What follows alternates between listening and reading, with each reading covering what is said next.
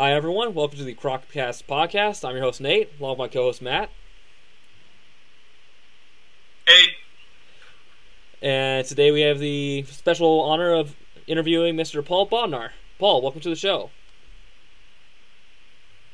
Thank you very much. Hi, Matt. Hi, Nate. How are you guys? Doing Great. good. How are you? So, Paul, tell us how you got into reptiles.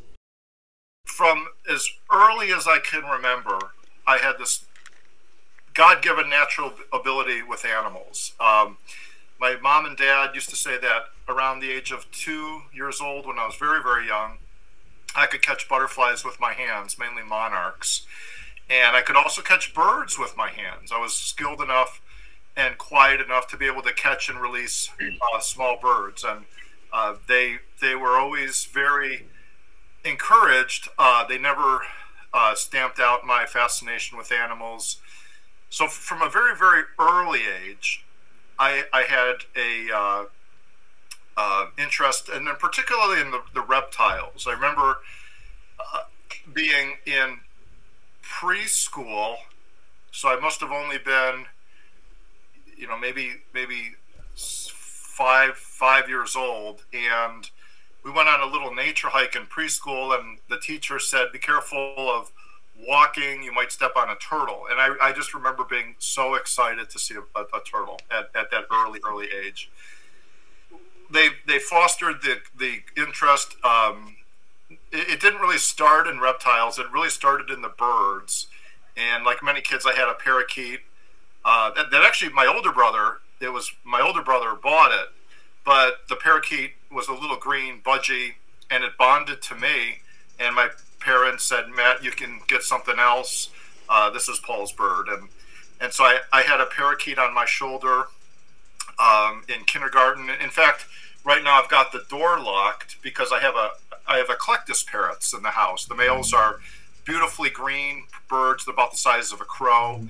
The females are intense red and blue. They look completely dimorphic, meaning the sexes look different.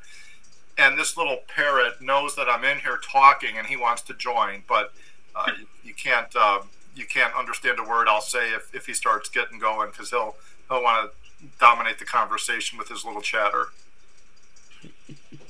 Did I something I've noticed with a lot of herpetologists is dinosaurs had a role in getting them into that. Yeah. Did that have any kind of role in getting you into it? It did. It had a huge role. And when I was little, dinosaurs weren't, they were still the lethargic animals that lived in swamps and ate vegetation. And the Tyrannosaurus Rex still, looked like it was walking on high heels. I had all the dinosaur coloring books. I even paid, if I was raised in a Catholic school, and I remember some of my friends would have dinosaur coloring books. I would even give them my lunch money to have them rip out pages of their dinosaur books that they had colored. So yes, it started with the interest in reptiles very early on. The first physical animal I was able to have was a bird, was a parrot. And yes, dinosaurs were always fascinating. We went to the zoo quite often when I was little, and the Natural History Museum here in Cleveland. So yeah, it was something that not only did I have an innate interest in, but I was fortunate to have the experience making things almost the perfect catalyst. One other small thing was there used to be a company called Butterflies and Things up in Parma, and the world's largest insect dealers lived in Ohio, in Parma, Ohio. And I would go early on to their store and get my mom and dad would take me back in 1982. I've got some pictures I could show you, or some insects I can show you back from 1982. They're these giant phasmid walking insects from Malaysia. And for my birthdays and holidays like Christmas, I would get a different gigantic insect that was pinned on a case in a frame from all over the world. So from a very, very early age, my imagination exploded with faraway places, with animals, with books from the library. And at the time, we would go to our local library. There'd be 2 books on snakes, maybe 1 or 2 books on reptiles, and that was really it. So there wasn't a lot of material back in the early 1980s that you could find at a local library. Huh. And what another thing too is a lot of like people who are into like snakes and stuff like that. Like their first snake was a garter snake. What was your first snake? My first snake was a corn snake. It was an Okatee corn snake. Back in I think it was late 1970s, 1976. There was an organization, and remember, this is all before the internet. This is when you picked up a telephone and you had a phone book and you dialed somebody. This is even before we had voicemail or phone recording machines. So back in the early 80s and the late 70s was an organization called NOAA, and that was the reptile club in the country, and you can almost argue in the world. It was called the Northern Ohio Association of Herpetologists. I lived in Lakewood. The NOAA meetings were in Rocky River, which were two cities over. You could get to this nature center in about 20 minutes, 25 minutes, and once a month on the second Wednesday of every month, they would have a NOAA meeting. My mom found out about that when I was little. She enrolled me in NOAA, and I was going to these meetings, at the age of 6 and 7. I grew up in the reptile community when it was very much at that time in its infancy. Wow, that's really cool, actually. So what do you do now then? So now I hold several degrees. I went to school for a heck of a long time. And I've got degrees in business and biology, science degrees in chemistry.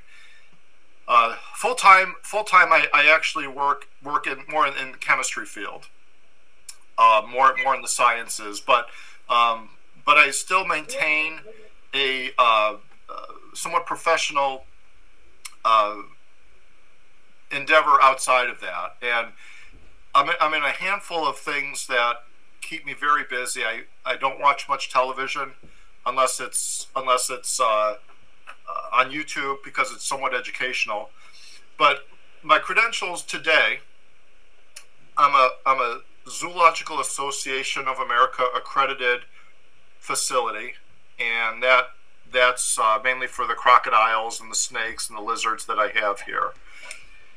I was invited into the IUCN Crocodile Specialist Group, and that's a worldwide organization that manages and kind of looks at the populations of certain endangered species, and it helps monitor and govern the international trade and science behind endangered species. So there's an IUCN, World Conservation Commission Rhino group, there's a Eagle group, there's a Tiger group. I'm in the crocodile group, and there's roughly a little bit over 300 of us worldwide. We meet once every couple years and talk about different aspects of crocodile management. Along with the zoo organization and the crocodile organization, there's not much of me left after that, and a wife and a daughter and another job. So I have really two lives, and I am one busy person. When I travel on certain projects, I've actually got 2 part-time employees that come out and help take care of the animal collection here. Cool. Actually, I want to continue with that, but I do want to go back to because you said you grew up like with the reptile industry when it was still in its infancy and stuff, and I was wondering if you could because it's changed so much since then to what it is now. It did. I was wondering if you could go over that change of what it was like back then. We saw the explosion. We knew the explosion was coming. Back when I started, there was a NOAA, Northern Ohio Association, white pages. And it listed everybody who was a member of NOAA. It listed what their interests were. So if they were interested in king snakes, tricolored snakes, or if they were interested in tortoises, if they were interested in general, would be everything. And I recall there probably was maybe 1,550 up to about 1,000 names, depending on the year. And you could call anybody in there and talk reptiles. So a lot of the zoo curators were in there. A lot of the private sector was in there. It was very professional in that once a month they would have a speaker give a presentation. So, for example, Pete Tolson from the Toledo Zoo would give his presentation on Caribbean boas that he's working on. They flew up Tom Crutchfield. I met Tom Crutchfield in 1984. I was in the 4th grade. He had just traveled around the world. He had just given a talk at NOAA, and he was back from Thailand on a buying trip. I met him in 1984. There were other people that would be the first to breed certain species in captivity. I remember one of the Bert Langerdorf, who was breeding the tegus and the lizards. I believe it was in Alabama. He came and spoke. Later, I became vice president of NOAA for a few years off and on. However, things as the internet kind of took over back in the early 2000s, the meetings started to kind of dwindle. It was almost like the internet kind of spread the information out, and the people weren't quite going to NOAA as they used to be. There were some internal politics that kind of fueled the end of NOAA, and like anything, you really don't see the reptile clubs all that much dominating the industry. What you kind of have is you kind of have a dilution of knowledge. You have a lot of interest, but you have a dilution of real deep knowledge, and that's kind of a little bit unfortunate. So back then it was people that were more focused and dedicated on the science and the biology of these animals, whereas today a lot of keepers don't do field work. They don't go out in the field. They don't understand how these animals exist in the wild. They see them at the shows without a real in-depth knowledge. Of course, now the shows have, the shows and the interest in reptiles has exponentially grown since then. But in those days, you could list the amount of people interested in reptiles by the hundreds. Not today, like you have the tens of thousands. I think that's interesting because it's like I noticed that a lot in with just people who own dogs. Like, I know people who get like dogs and they have no idea anything about the dog breed, and because certain dog breeds just are different from others, and you have to take care of them differently. And they get dog breeds that are not like, I have a friend who lives in an apartment and got a border collie.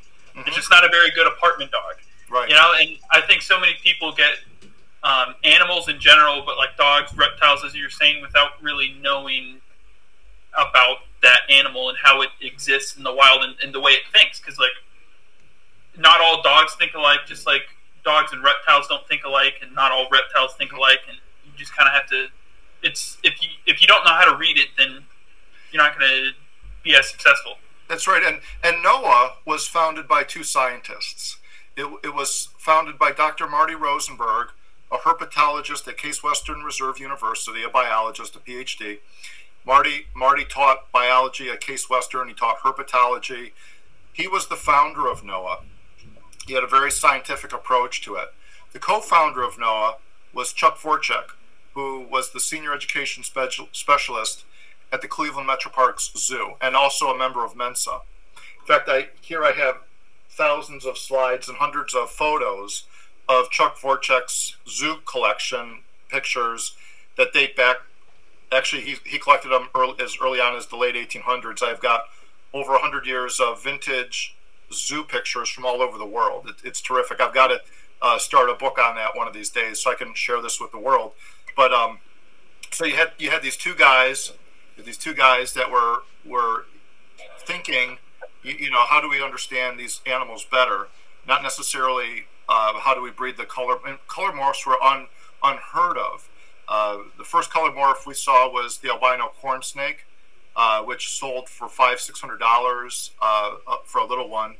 The second kind of color morph I remember, now I'm sure there's discrepancy, but from my perspective, the second color morph was an albino California king snake, and then there were some odd morphs here and there. Occasionally, you'd see an albino turtle or an albino different type of snake, until the albino Burmese pythons came from Tom Crutchfield and Bob Clark. And that was like in the mid-'80s. I want to say like 1986, 1987. And that albino Burmese python was brought over from, I believe, Thailand, sold for a huge amount of money. Tom Crutchfield leased it out, I think, to Bob Clark, if I'm not mistaken. He bred it and then started selling the babies. I've got a little crocodile here chirping. He's not used to me talking, but the albino Burmese python really was the catalyst for making money on reptiles in terms of color morphs. Before that, we would have these NOAA meetings and newsletters. They'd publish a newsletter after the meeting. You had a small classified section of about a page and a half. It was mostly emerald tree boas, mata turtles, tortoises, iguanas, Nile monitors. It wasn't really anything real fancy, and certainly nothing really hit over $1,000. Most of these snakes, like Eastern indigo snakes, were $350. Texas indigo snakes were $250. But really, after the albino Burmese python came into the market, that's where we really saw the change, and people started making money, and then later the albino ball pythons and so forth. So you do both breeding and research, correct? Yeah, so I have 9 species of crocodiles. I have several hundred snakes and a variety of tortoises, from the radiated tortoises on upwards to the Galapagos. About most of my crocodiles, my larger crocodiles, are outsourced in the zoo community, and the babies are here. Speaking of the zoo community, have you ever worked in a zoo before? I did. I was officially the longest intern at the Cleveland Zoo. I think I was there for 5 years through college. I worked in the rainforest. Cleveland Zoo is one portion. It's a great zoo. It's got different management now, and they've really added big mammals, which I get a little bit bored with. At one time, you had all sorts of species of birds and all the variety of the little things. I find that much more interesting than bulldozing everything and having 3 elephants. But they have a terrific zoo still, nonetheless. World class. It takes a whole day to get through the zoo. And on the other side of the parking lot is a rainforest building that was built in the late 80s for a cost of $30 million. And it's an acre on top of an acre as far as internally. So it takes about an hour and a half to 2 hours to get through the rainforest. I was taking care of all of the animals on the first level, and that included a beautiful pair of American crocodiles. The male was stunning. He was from Colombia. He was a bright yellow and black crocodile, very unusual, but he was beautiful. We bred the American crocodiles for a couple of years. I was taking care of bushmasters and fertile ants, mata turtles, iguanas, Fiji Island iguanas, Parsons chameleons. So this was early in my school days, in my college days, and I can remember being at the zoo on the weekends, and kids, I didn't have necessarily like a wild college life. I was living at home, and I would go to school. But I remember I was thinking, man, I am so fortunate. Here I am, 18 years old, and I'm raising 2 baby Komodo dragons from hatchling to 6 feet. And I look at those days as really where I gained the structure of thinking how to keep animals in captivity. So a lot of keepers that are private do very, very well. They do much better than many zoos. They're focused. They focus on certain species of animals and very successfully breed those. What sometimes you don't see in the private sector is you don't see a reason why they're keeping things. Are they keeping things just because it's a hobby? Well, that's great. I mean, I still do that today. But think of keeping animals as part of the equation instead of the full equation. So have a conservation outreach program. Do something for the animals in the wild. And if you can, be part of that conservation program. Actively take some vacation time and go catch crocodiles in the Solomon Islands and sea turtles and tag lizards in Indonesia. Second, do some outreach. Go to a local school every now and then, or a nature club or nature facility, and give a talk on animals.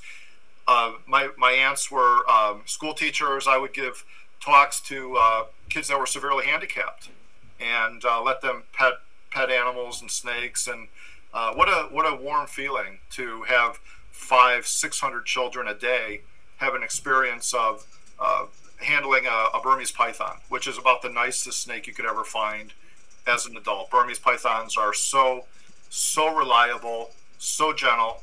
That's what the zoos used to use. Every snake charmer used to use a Burmese python because it's just a nice, mellow snake that can take a bunch of kids handling it, and it doesn't care. So you have outreach programs, you have your conservation.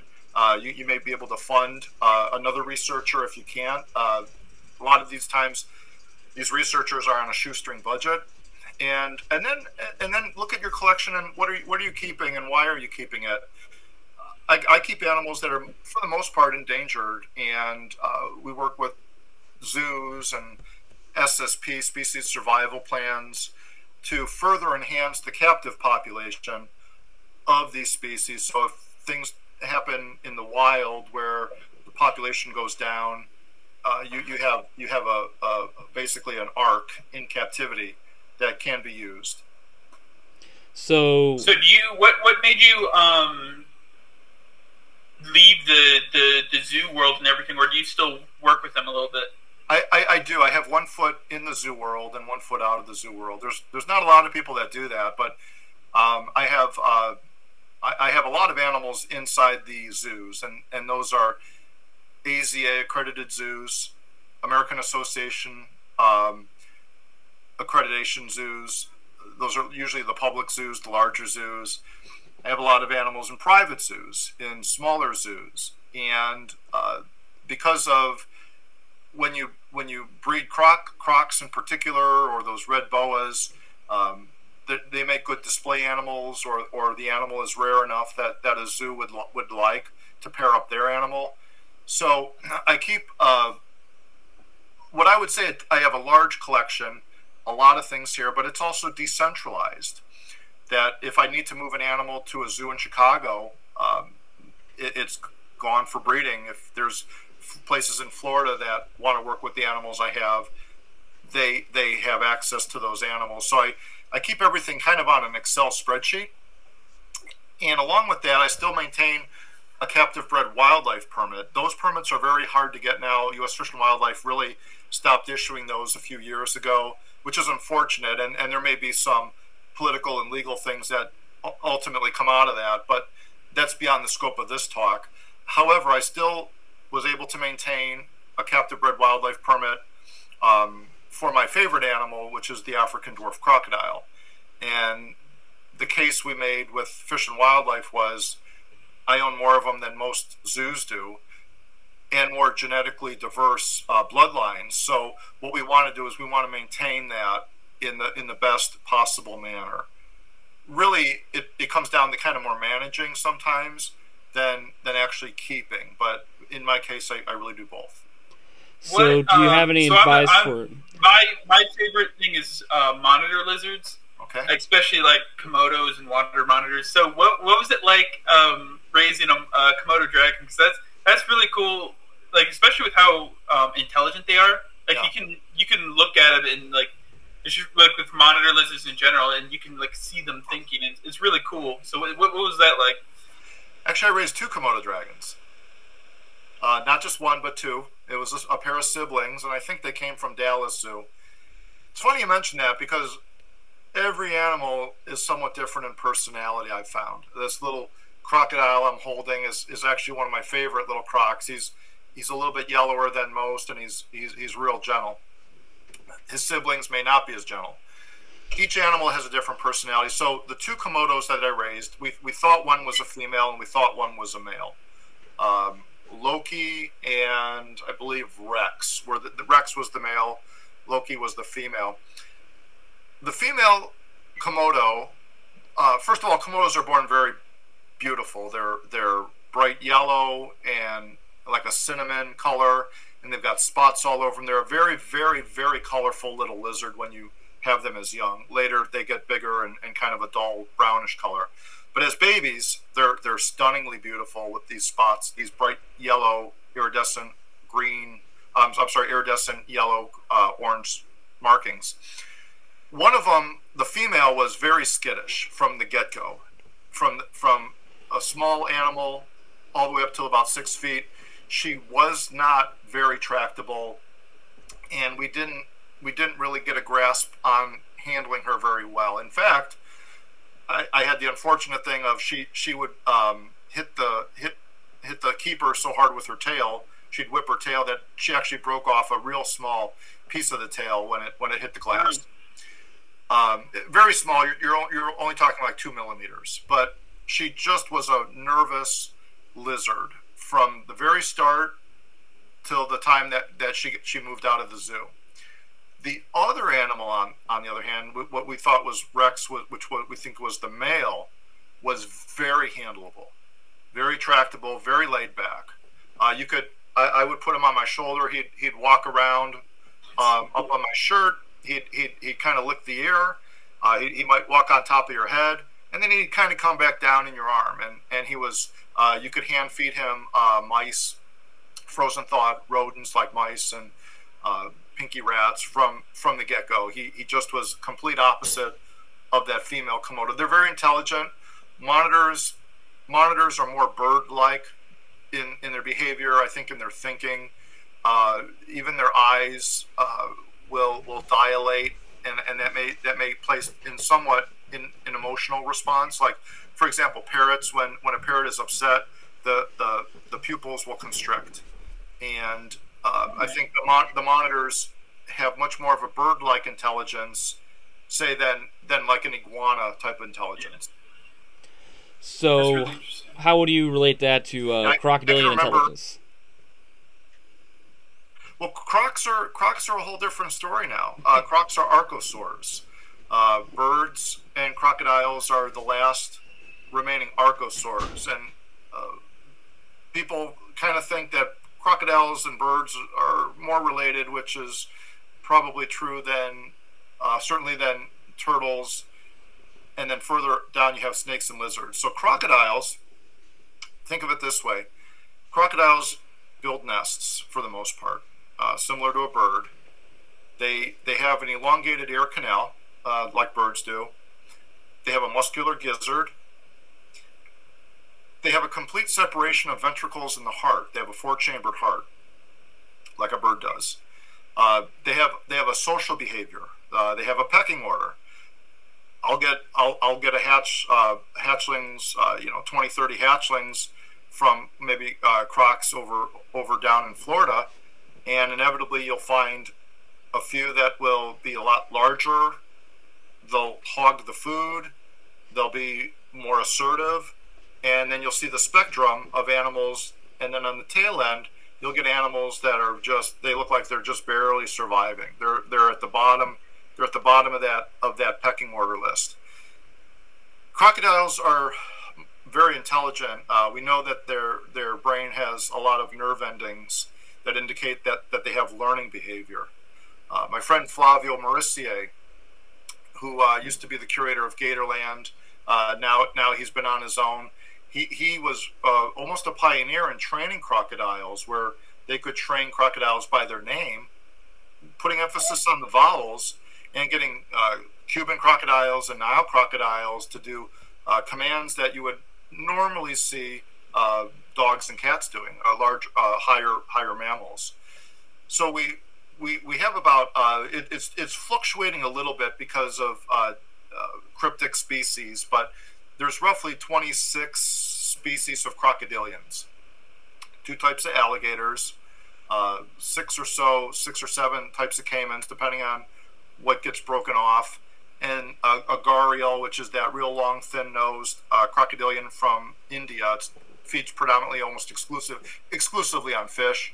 You have a false gharial or tomistoma from Borneo, and that looks very similar to the gharial, but it kind of aligns a little closer with the crocodiles. And then you have the rest of those animals, 13, 14, 15 species of true crocodiles. And so the crocs are much more capable of learning and behavior modification than I would argue with other than snakes and lizards. So say that. I'm sorry. Say that last part again. That crocodiles are much more intelligent than other reptiles. Interesting. Yeah, I noticed so even, from my even more so than like a dragon. I'm sorry about that. I'm sorry. What was that? That's all right. Go ahead, Nate. Yeah, I noticed that from my past experience working with the crocodilians that they are really easy to train commands, teach them their name, and that they even be able to recognize certain people and have seems like almost certain opinions about different people. Like, I like that person, I hate that person, and react differently to them. Yeah, I think they recognize their keeper.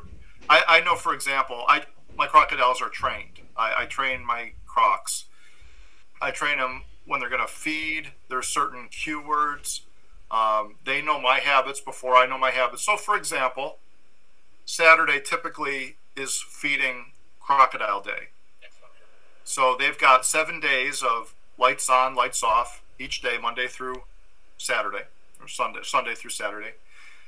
On that Saturday, they are different animals anticipating food. Even before I give them the cue words, they know 7 nights have passed, and they've got a good chance to get fed. So they're a little more rambunctious, so to speak. What a croc will do in the wild, a croc will observe. It'll observe water areas, water holes. It'll observe kangaroos coming down in the morning, coming down the feed. It'll watch those prey animals. It'll develop in its mind patterns of behavior, and that's where a crocodile one day will just be right there at the right time to get that kangaroo. In Africa, we see the wildebeests cross the Zambezi once a year, right? The wildebeest migration, the zebra migration.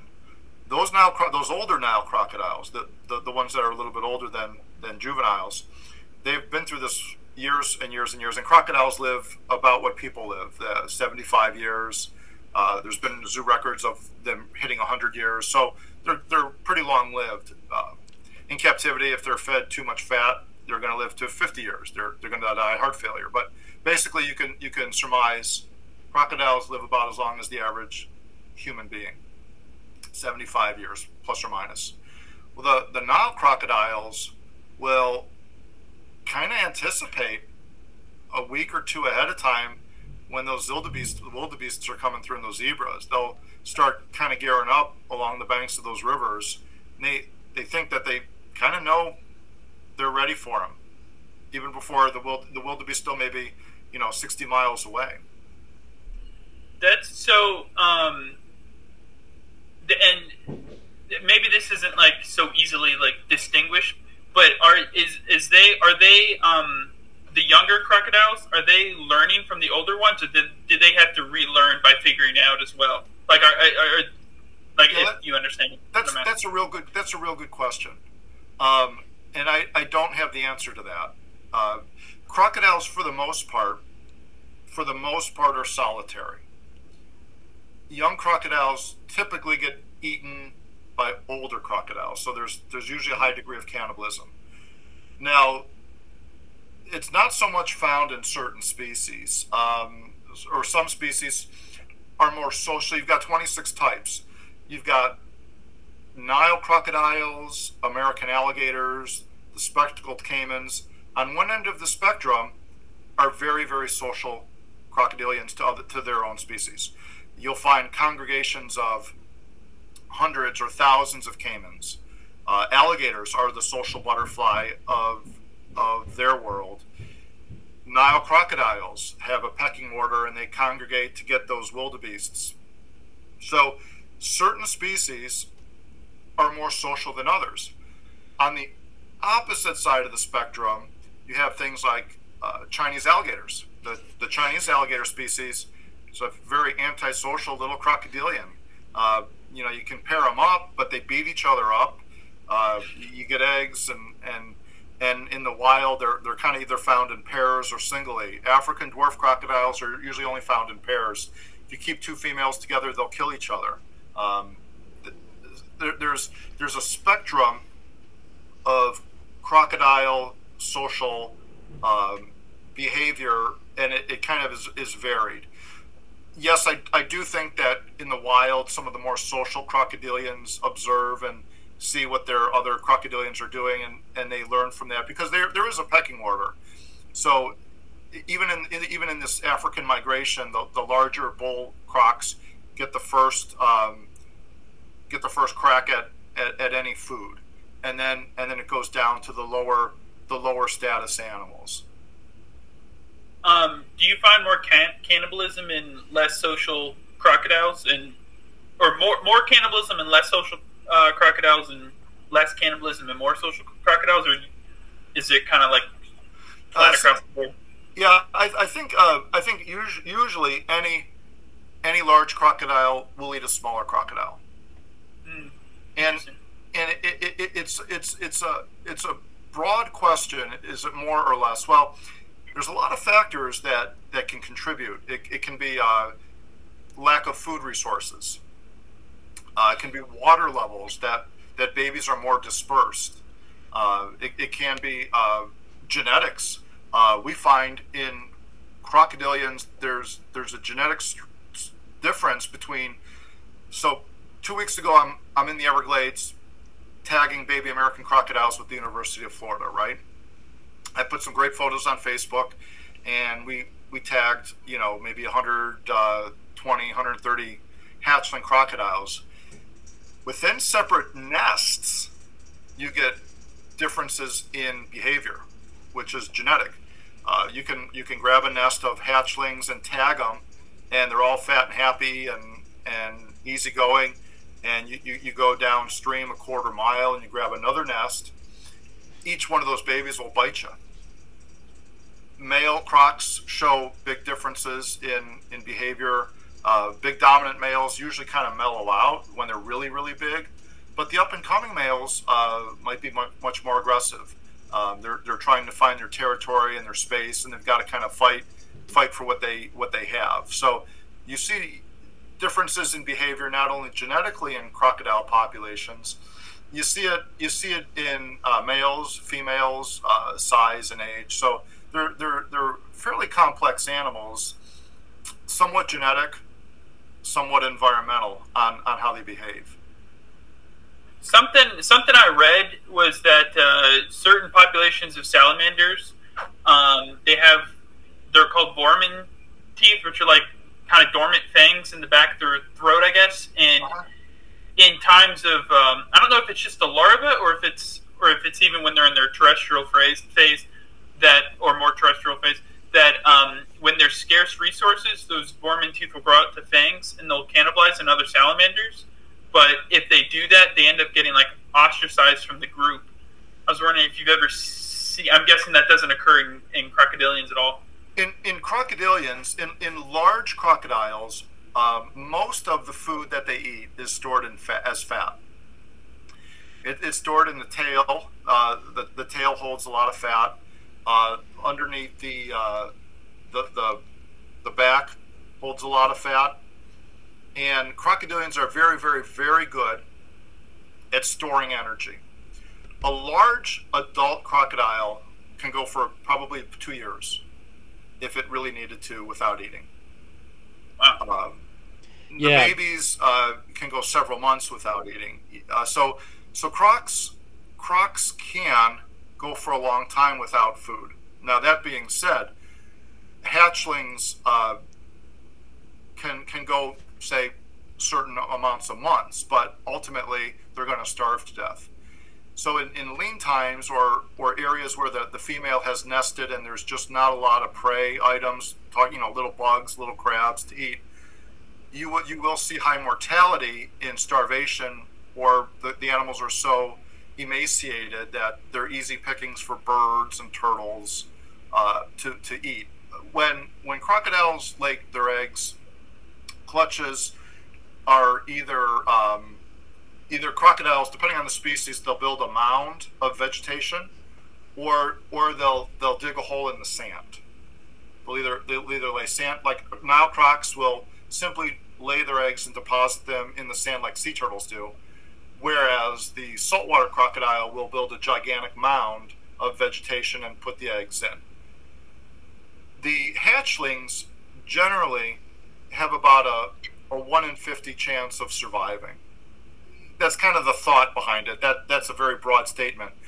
In protected areas, like for example, the areas in Florida where we were looking at the American crocodiles in the Everglades, there's no predation by humans. They're all on protected land. Anything that's going to eat them is going to be like a tarpon or a heron or an egret.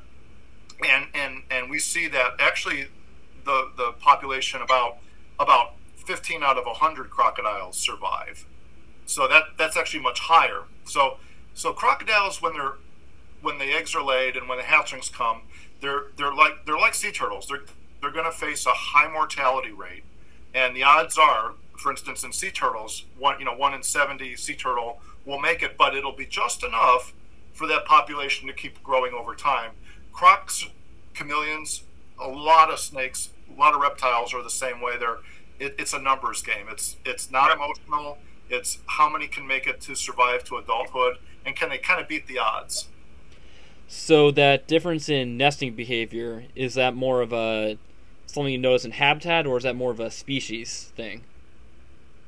Well, that's a great question. It's species related. However, I'm going to circle back to this Everglades scenario. In the American crocodile population in Florida only, we see the only place in the world where one species, the American crocodile, Crocodylus acutus, will adopt two methods of laying the eggs. They'll build a mound out of sand and some vegetation, and other American crocodiles in the population will deposit their eggs in the sand. The reason for that is fascinating. In the 1950s, the American crocodile population native to Florida was decimated. Skin trading, food for hides. The population was pretty low. It was decided to introduce a lot of Jamaican animals, a lot of Jamaican American crocodiles into the Florida population, thinking an American crocodile is an American crocodile, period. A pigeon is a pigeon, whether it's flying in Ohio or Indiana. So they introduced Jamaican American crocodiles from Jamaica into the Everglades. Later, they introduced animals that probably came from Belize, somewhere in Central America, into the Florida population after the Jamaican animals. So you have three populations in Florida. You have the native Florida population that had been there prior to the 50s. You have the Jamaican animals that were introduced, and you have the Central American Belizean animals that were introduced. In recent times, we've found that the American crocodiles show a bit of a genetic difference depending on where they're from. The Antilles American crocodiles are genetically distinctive from the Jamaican animals, and the Jamaican animals may be distinctive from animals found in Colombia. So now there's like 2 or 3 genetically somewhat distinctive populations of the same species of the American crocodile. So in Florida, what we've observed now is we observe animals that will sometimes have a mound or sometimes deposit the eggs in the sand. And that's the only place in the world where a crocodile will adopt either method. And sometimes it's the same female adopting the method, whether her parents came from different origins. That's still got to be worked out. But it is generally species dependent on whether they're mound nesters or whether they're hole nesters. American alligators, Chinese alligators, the caimans, for almost, I think, exclusively, will put the eggs in a mound. One species of caiman called Paleosuchus trigonatus, they call them the wedgehead caimans or Schneider's dwarf caimans. The common names, you could have like 5 common names for the same animal. But Paleosuchus trigonatus will actually deposit the eggs in a mound on top of termite mounds in the rainforest, because the rainforest can't warm up with the sunlight due to all the trees covering the light. So they put a nest on top of a termite mound, and the heat from the termites actually warms the eggs up enough to incubate those eggs. And so with that, I had heard, I don't know if this is true or not, but I heard like a whisper of it. Do they, crocodiles or any other reptile where the sex is temperature dependent? Yeah. Do they, if there's more like females in the population, do they try and like correct that and like? Yeah, by odds, the females have greater odds of hatching than the males, and the reason for that is lower temperatures, say 82 to say 86 degrees, are going to be the temperature sex determinant females. Then you're going to have a narrow band where the temperature sex can go either way.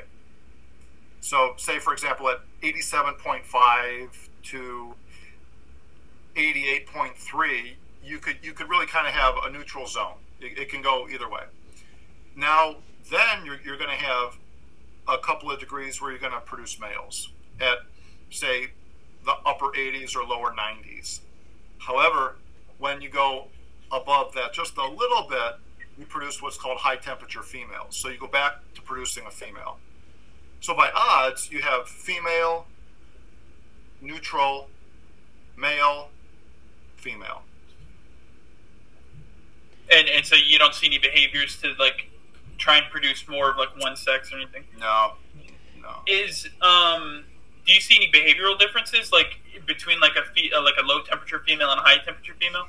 Yeah, I think in captivity they have. It's hard in the wild because you really don't know. You can't really get all that data. It's a hard thing to qualify in the wild. You're barely finding nests and getting bitten by mosquitoes when you're out in the field. But in captivity, I think I've heard reports that high temperature females are kind of a little more neurotic. They may not do as well as the regular lower temperature animals do. But that has other factors of stress and diet and. But yeah, as far as high temperature females, they generally think, it could be wrong, but they generally think that they just quite aren't as hardy as the temperatures that were hatched at lower temperatures with the female population. Now, when I incubate croc eggs, I'll leave them in the ground. By the way, the temperature sex determination in crocodiles happens around like between about day 13 to day 15, depending on the species. So if you have an egg freshly laid around 2 weeks, the end of that 2 weeks is when you're going to get your male or female determination.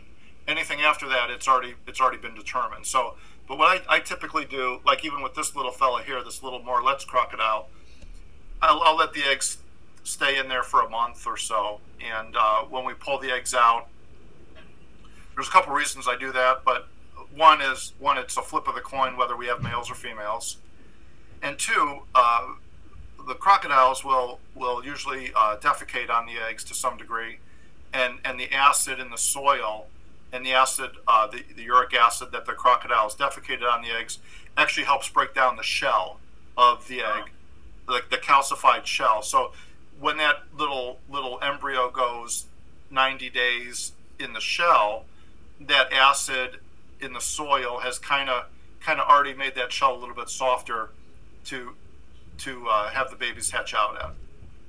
So, can you talk anything about your recent research with the University of Florida down the Everglades? Yeah, so we talk about. So I started sponsoring them. I've started it when I got back. I'm sponsoring their research financially. I'm giving money through the ZAA, through the Zoological Association of America, to help the researchers get food and hopefully I said if they get a good year they can buy a bottle of champagne on my dime. They never will, but to make sure their motor for their boat's working. I was down there and there's certain things that they need hardware wise and bug spray wise. So I'm financially committing to a year support to help the project. Probably I'll support them for several years, but we're going to support them for 1 year, and that's through the ZAA. I'm giving money through the ZAA, which goes to the university. That is really that's really a fun project because it's within the United States, and given COVID, you don't have the limitations of trying to fly out of the country. You hop on a flight straight down to Miami, and within 3 hours you're in Florida. Second, it's a species that, even though they're not endangered, they're still kind of threatened and vulnerable, and that gives some credibility for the ZAA to get in good with Fish and Wildlife, as well as the Florida government. And then finally, it's a heck of a lot of fun. The researchers are generally master students in biology or PhD level in biology. The exhilaration of here's how it kind of goes. We get on the boat at about 3 o'clock in the afternoon. We get out to the islands about an hour later, and we stay out till about 4 in the morning, working straight through, finding as many crocodiles with spotlights as we can, recording all of the data, recording where the nests are, recording the weights, the measurements of the hatchlings, clipping the scales on the tail so we can identify later on what number that is. Basically, you have three different areas on the tail, and depending on how you clip each scale, you can go up to like over 10,000 number, based off the pattern of how you clip the little scoots. It doesn't hurt the animal, but that project has been going on for over 40 years, and they've been able to track animals that are now 20, 30, 40 years old, and they've seen the population grow. So it's really crocodiles are somewhat of an indicator species. You can look at organochlorines in the blood to determine pesticide and pollution levels in South Florida, because they eat, live, breathe, their whole life cycle is in the water. So they're somewhat of an indication species. I chose crocodiles, one, because not a lot of people think they're charismatic overall. The bald eagle is always going to get support. The Florida panther is going to get attention. If you're in China, everybody loves the panda bear. And the American crocodile, there's, I love them, but there's not people in line waiting to go study these. Although when I got back, I got hit up with half a dozen friends on Facebook wanting to go next year. Some of them asking, hey, can we? Yeah, and they said, hey, and I says, well, we can talk about it, but out of that 6 people, I'd be lucky if one actually comes through next year. That's one thing that I like about reptiles. I tell people that I like about it, and it's you can definitely see it with crocodilians and stuff, is that reptiles, like in general, they look like they're like mean or they're angry or whatever, but they're so, especially with crocodiles, like they're so chill. Like I live down in South Florida, and I go to the Everglades all the time. And I mean, I see I'll just sleep in my car, and I'll get up in the morning and bike down like the dirt roads and stuff, and there's alligators all along the side. And it's really, you can get right up next to them, and they're just kind of. So for your listeners, to see actual American crocodiles in the United States, they want to go to Flamingo Bay Marina in the Everglades. 90% of the diet of American crocodiles is fish. Also, American crocodiles have killed people further in their range in the Caribbean and Central and South America. However, American crocodiles in the last 200 years have never killed a person on the continental United States from that Florida population. Prior to the 200 years, there was one person that died, and the reason they died was they found an adult male American crocodile on a beach. They thought it was dead. They kicked it, and the American crocodile turned around and whacked them. I don't have much sympathy. I have crocodile tears for that person. But the Flamingo Bay in the Everglades, south of Homestead, it's about a 45, 50-minute drive south of Homestead. You go in the Everglades National Park. There's a marina, and you can rent canoes, you can rent kayaks, you can actually rent a houseboat for $300 a night, or you can actually rent tents there for $50 a night, and they have electricity in the tents. You get a cot for another $20, and you get a fan, and the tents are beautiful. They're all on a deck, and there's a hot and cold shower along with restrooms and running water for $50 a night.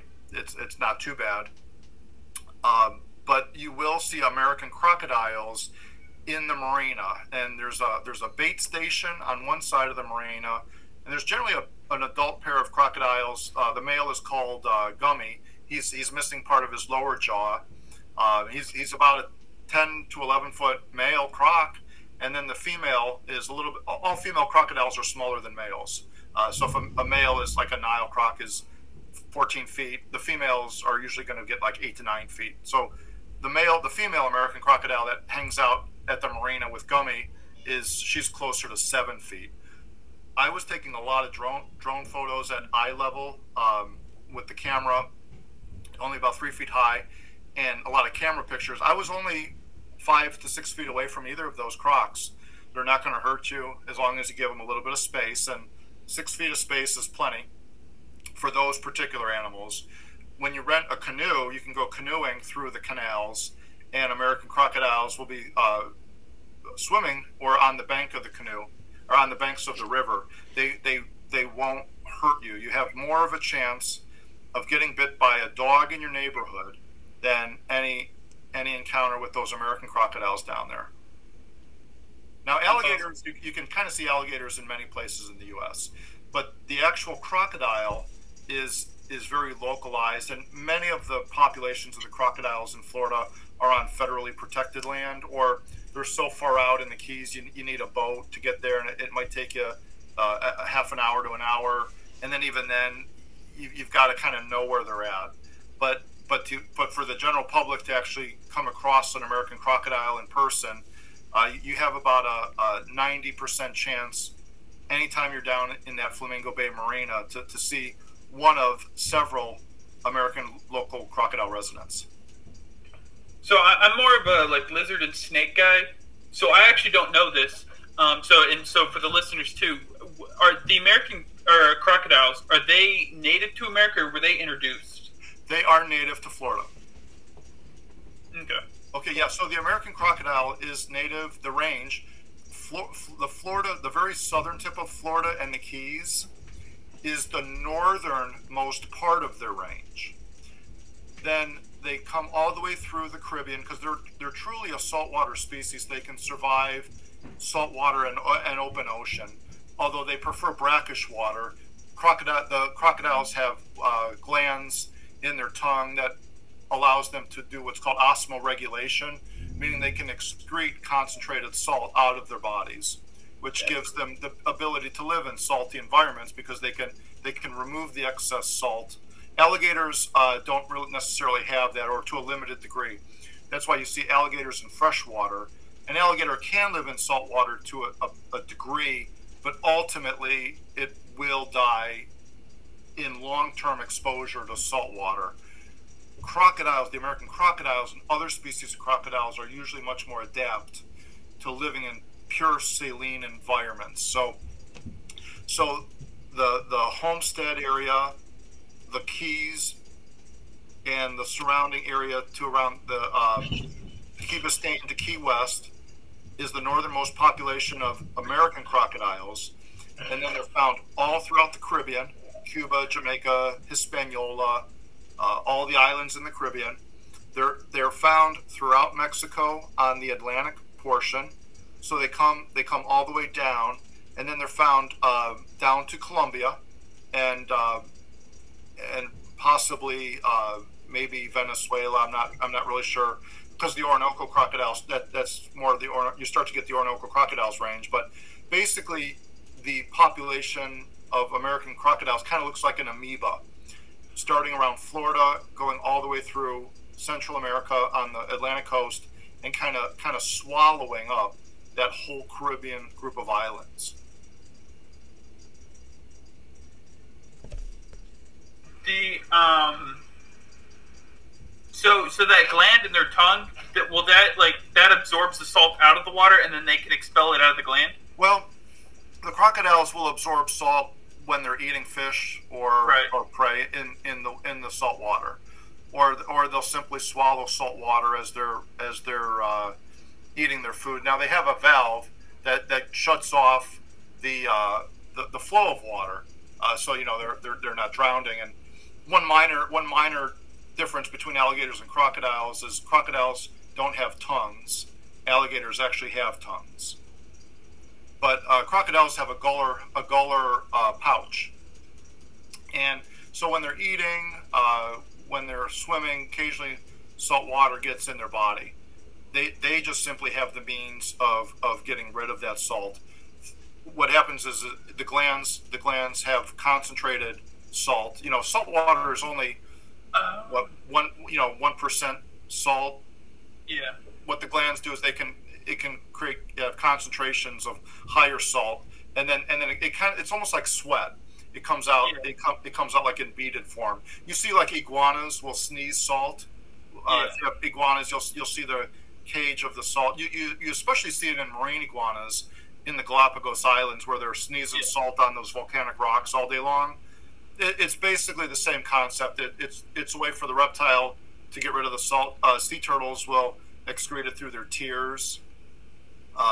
We pee it out, in some cases. But that's the reason why the American crocodile can inhabit more oceanic and brackish areas than the alligators, the caimans, because they come in contact with caimans as well.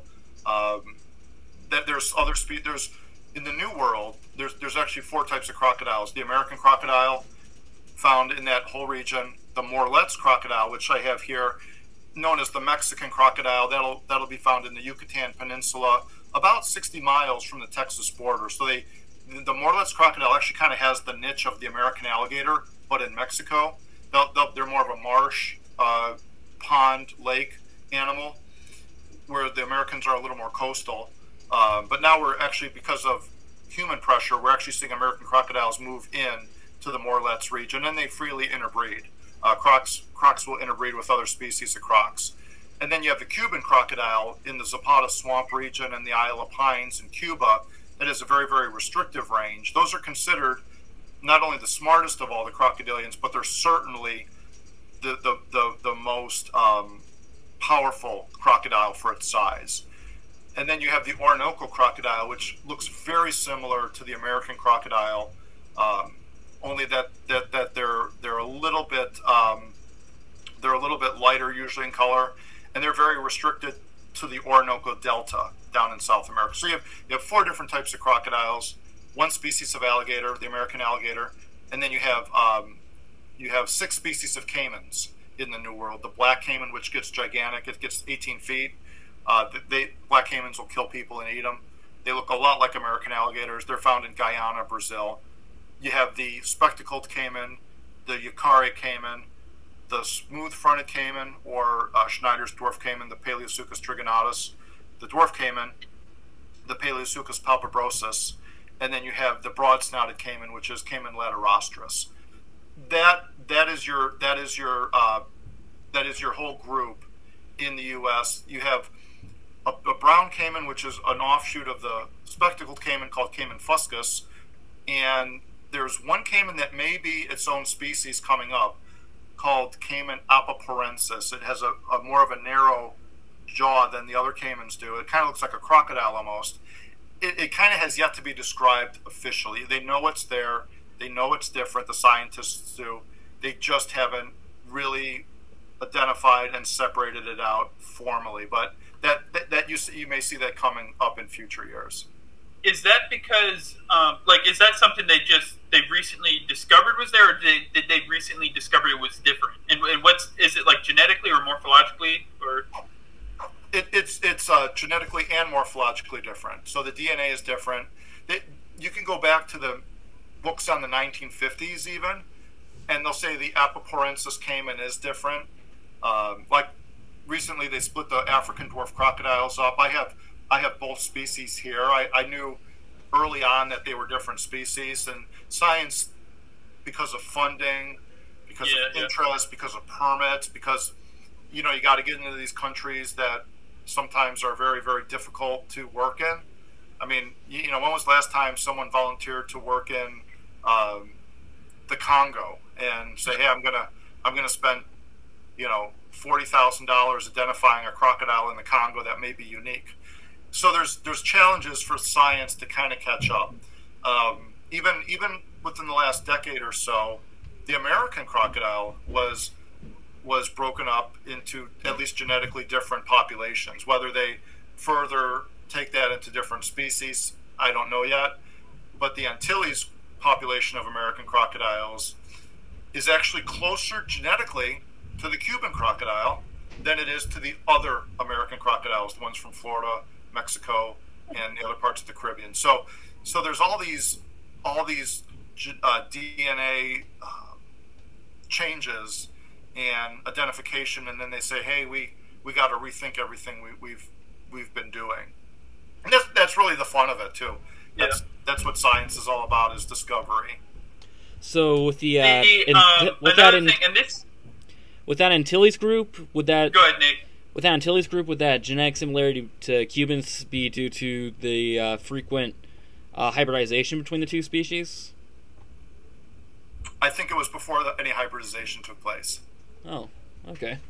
Because I know that the hybridization is actually the hybridization on the Cuban crocodile. The Cuban crocodile is called the pearl crocodile. It's a very beautiful black and yellow croc. I've got him here. I love the Cuban crocs. I actually name all my Cuban crocs. It's a terrestrial, more of a terrestrial crocodilian. During the Pleistocene, 10, 15,000 years ago, Cuba was a very different place, and there were these ground sloths that weighed 150, 175 pounds. They were the size of our black bear. The Cuban crocodile would hunt in packs and kill these 150, 200-pound ground sloths that had gigantic claws. After the end of the Ice Age, recently, quote speaking, a lot of that megafauna went extinct. The woolly mammoths, the saber-toothed cats, the giant buffaloes, along with these ground sloths, went extinct. The Cuban crocodile hasn't had time to evolve downwards. It still has an incredible jumping ability, an incredible social behavior. It can outrun a human in short distance. It has a high intelligence. They're designed like a Corvette would be designed, but now they're eating nutria and small rodent-like creatures and fish, because the prey, all of a sudden, it's like a carpet got pulled out from under the Cuban crocodile's evolution. Cuban crocodile still has all this powerful weaponry, but it doesn't need it anymore. Well, in the 1950s, Castro built canals that led from the coastal region into the Zapata swamp. When Castro did that, that allowed the Native American population to start coming in those canals and interbreeding with the small isolated Cuban crocodile population. So the hybridization really started about 60 years ago, and it was because of Castro's building of the canals that allowed it. The Antilles American crocodiles, you're talking many tens of thousands of years where those evolved differently. So you have a slower evolving population that resembles possibly what maybe way back in the day, the Cuban crocs and those American crocs were kind of like one ancestor, and they kind of split. So that could explain why they're so genetically close. However, it's a relatively recent discovery on the DNA of those, so it does have to be explored further. Yeah, I've heard some people describe the Cuban crocodile's physiological traits and hunting abilities as the equivalent of hunting a white-tailed deer with a nuclear warhead. Well, they're quite not that bad. I have them here. I can't bring them up to show you because I can't bring a crocodile upstairs. But they as they become adults, if you treat them like you would treat a mammal, like a big cat, they'll never have a problem with Cubans. You can use shifts, you can use target training. If you don't treat them like an alligator and you treat them like a cat that can hurt you, like a mountain lion, it puts them in the perspective. Now, they're also, I find, not only are they very intelligent, but they train the best, and they're extremely receptive to training. They kind of have a overactive feeding response, which people translate into aggression.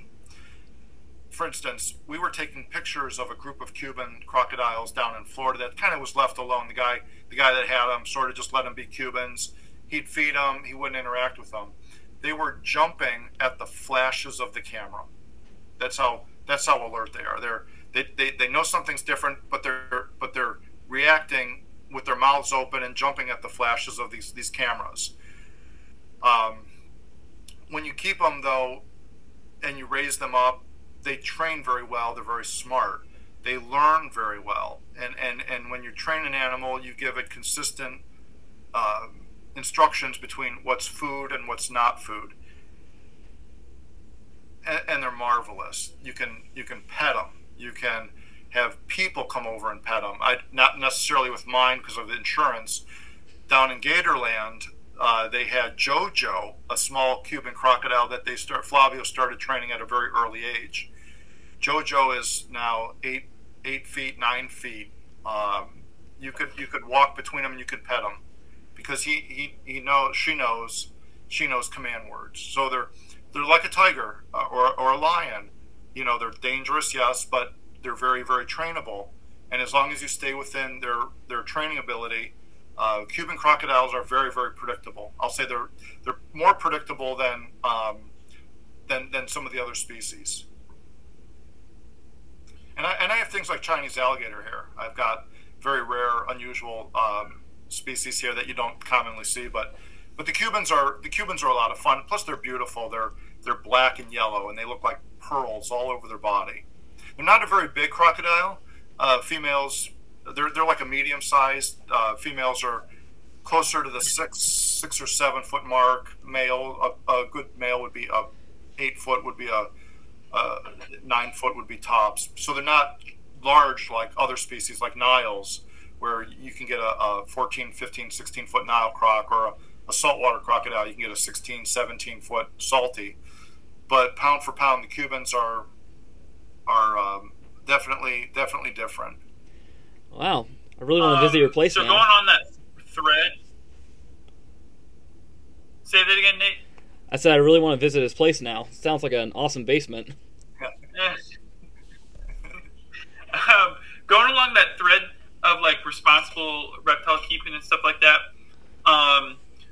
So this is kind of more of a contentious thing, so you can pass on this. You don't have to answer the question if you don't want to. But go ahead. What are your thoughts with like the FWC in banning like Burmese python, like owning Burmese pythons and stuff like that in Florida? Yeah. They're completely nuts. They should leave them alone. Okay, so what's your argument? Are you gonna ban them for being an invasive species? Okay. Why aren't you looking at the pigs? Why aren't you looking at the cats? Those are invasive species and have 1,000 times more damage to the environment than the Burmese pythons. Yeah, the Burmese pythons are there. They shouldn't be there. They are something to address. But your invasive species, your cats are going to be the main. The cats are the worst invasive species you could ever have. Second are your pigs. Your pigs are eating wild bird eggs. They're eating rattlesnakes. They're eating all the natives. They're eating anything they can. Those two are far more problematic than the pythons or the iguanas. The iguanas are relatively okay. So now you're going to ban people keeping iguanas. Well, I hate to tell you, Fish and Wildlife, iguanas have been in Florida for over 50 years. Iguanas have been in Florida since the 1950s, maybe even the 1940s. There's tens of thousands of iguanas in Florida today. So you're going to take the people that have the albino and the blue iguanas or the pet lizard, and you're going to restrict it. Okay, you've restricted 0.000001% of the iguanas. You haven't touched the wild population. So a lot of these restrictions they're politically driven. There's probably money, there's probably funding, there's special interest groups in them. Back old school when these World War II vets were running the country, there was a lot more freedom and more common sense. The common sense in the government, especially with regards to reptiles, it's politically motivated. It's the animal rights groups, the HSUS, the PETAs, they have budgets of $130 million a year. They're a group of lawyers and for the most part activists that are vegetarians. They've got agendas.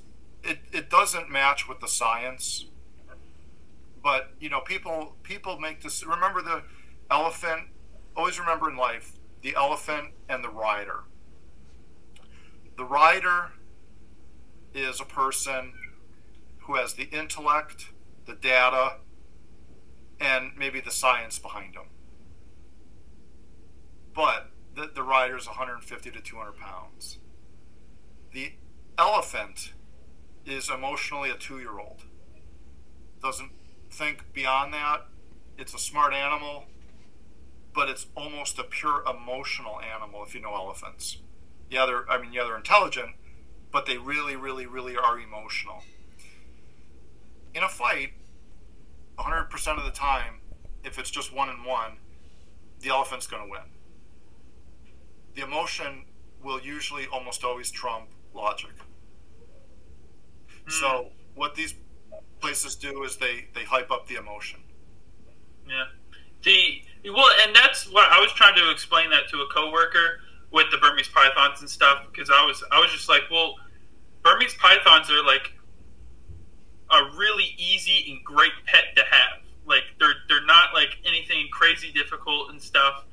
I was like, I just don't like see it being like I understand, like with a lot of people, like we were talking about how a lot of people in like the reptile industry or just in general with pets, like with dogs and stuff, will get stuff without really understanding it. Yeah. So I understand that aspect, but like they're not a difficult, and they're a pretty rewarding snake to have.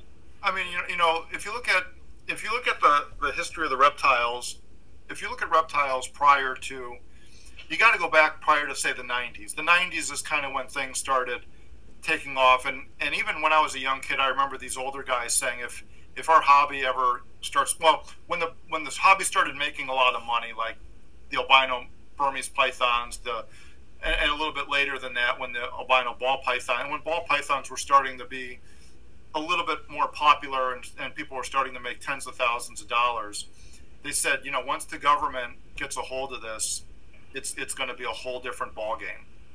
So remember, I was in it when 300 people in the whole country kept reptiles, and nobody cared. You cared if you had a venomous snake in the city. You might have a regulation. In many cases, you didn't even have regulations in the cities.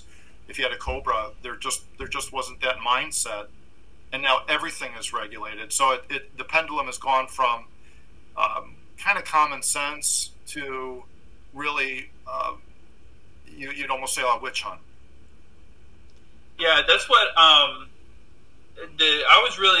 the thing that really like upset me the most was them banning the tegus. They kind of gone back and forth on that one, but like them banning the tegus, because that's one of my favorite lizards, and they're so much fun to interact with because they're so interactable. You know, not all reptiles you can really like right interact with, and tegus are kind of the South American equivalent of a monitor lizard. Yeah. So they have what's called convergent evolution, and that's when two different organisms like an emerald tree boa and a green tree python that are found across the world, or a tegu and a monitor, have similar environmental pressures, so they evolve kind of along similar paths, and so they'll adopt behaviors that are similar. You know, the pythons will coil, the emeralds will coil. The intelligence will develop. Their diet will develop. Even the coloration and scalation of their body will be similar. You know, green tree pythons have real tiny little scales. Emeralds do. They're almost like equivalent. Tegus and monitors. So you see that if you like monitors, you're probably going to like tegus because in many ways those two groups of lizards have had similar pressure put on them, and those pressures have been very, very close together. So you get an animal that's relatively similar. How I don't know how much you know about this, but how like dangerous are they for like the environment down in South Florida? Because I've heard them compared to like raccoons. Yeah, but well, worse with the environment. Well, the problem with South Florida is overpopulation with humans. That's the first. That's the number one problem.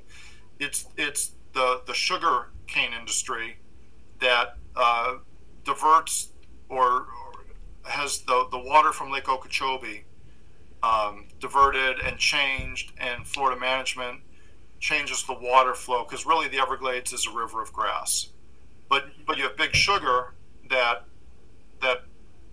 changes that politically. So that's the number one problem with South Florida is water. And where does the water go? Where does the pollution go? Sugarcane creates a lot of pollution. Really? It absolutely does. Look up if you get a chance, you can YouTube South Florida sugar industry and problems. So it's a big issue because Lake Okeechobee and the water and the rain come down, and that river of grass really is what keeps the Everglades going. Now, when you start moving that water around and feeding it to crops and of course, Miami and Fort Lauderdale's population, we know how fast Florida's growing. You're creating phosphates in the water. You're creating pollution in the water, putting fertilizers in the water. You're putting too much nutrition in the water, and that's disrupting the ecosystem. So population, industry is probably 97% of the main issues. Then you have cats, invasive cats. You have the hogs, the invasive pigs that eat up a large portion of the native wildlife. Now, I'm not denying that Burmese pythons should not belong. They absolutely should not belong in the Florida Everglades, nor should the tegus, nor should the Nile monitors. In fact, nor should even the veiled chameleons that have about as much environmental impact as a puff of smoke while you're on the middle of Lake Erie. They don't really impact the wild, but they don't belong there. However, there's so many animals in the last 200 years that don't belong in the United States that the honeybee is an invasive species. Yeah. The Carolina parakeet, which went extinct, it was our native. It was the country's only native parakeet. There was a beautiful little Carolina parakeet. They looked like gold lorikeets. They went extinct, and they didn't really necessarily go extinct from over hunting. Hunting pressure put pressure on them. What they actually went extinct was the introduction of the European honeybee during the settlers' time. The honeybees utilized all the areas where the parakeets would nest, and so in these trees where the parakeets would be able to lay their eggs and nest are now full of honeybees, and so that put pressure on the population of those parakeets, which ultimately led to their extinction. Now, farmers killed droves of them too, which didn't help. But usually when a population crashes, in studying the ecology, it's generally not one thing. It's generally a few factors, but usually you can look at one or two of those factors as being the main cause. That's really interesting. So, wow, I didn't know. I actually just saw a hog this weekend down in Florida. I was herping and stuff, and I saw a hog and a fox within 20 meters of each other, 2 seconds apart. Yeah. For example, the Eastern Diamondback rattlesnake. It's not a snake your average person really likes, right? I mean, it's a rattlesnake, and Joe from Buffalo, New York, that moves down to Florida does not want a rattlesnake near his property with his wife and kids, or his wife and dog. So when people move in, they kill rattlesnakes, they kill venomous snakes. Snakes move out. Understandable. When native hogs move into an area, they don't necessarily have to be in urban environments. They go everywhere. And they have a great nose. A hog's nose is like a bloodhound, if not better than a bloodhound nose. I mean, they use hogs to sniff truffles, the truffle mushrooms, because a hog is better at sniffing out valuable truffles to eat. So hogs also get huge, 700, 800, 900 pounds. I mean, big animals, big animals, and they breed like nothing you've ever seen. Look at how fast populations of hogs. I mean, they can have litter after litter after litter after litter after litter after litter. So they have a population explosion, and they eat anything, and that is mainly native wildlife. That's what I did research. I interned when I was in college with the Kentucky Reptile Zoo. Oh yeah. And and I did research with Eastern Kentucky University while I was there, and that was one of their projects.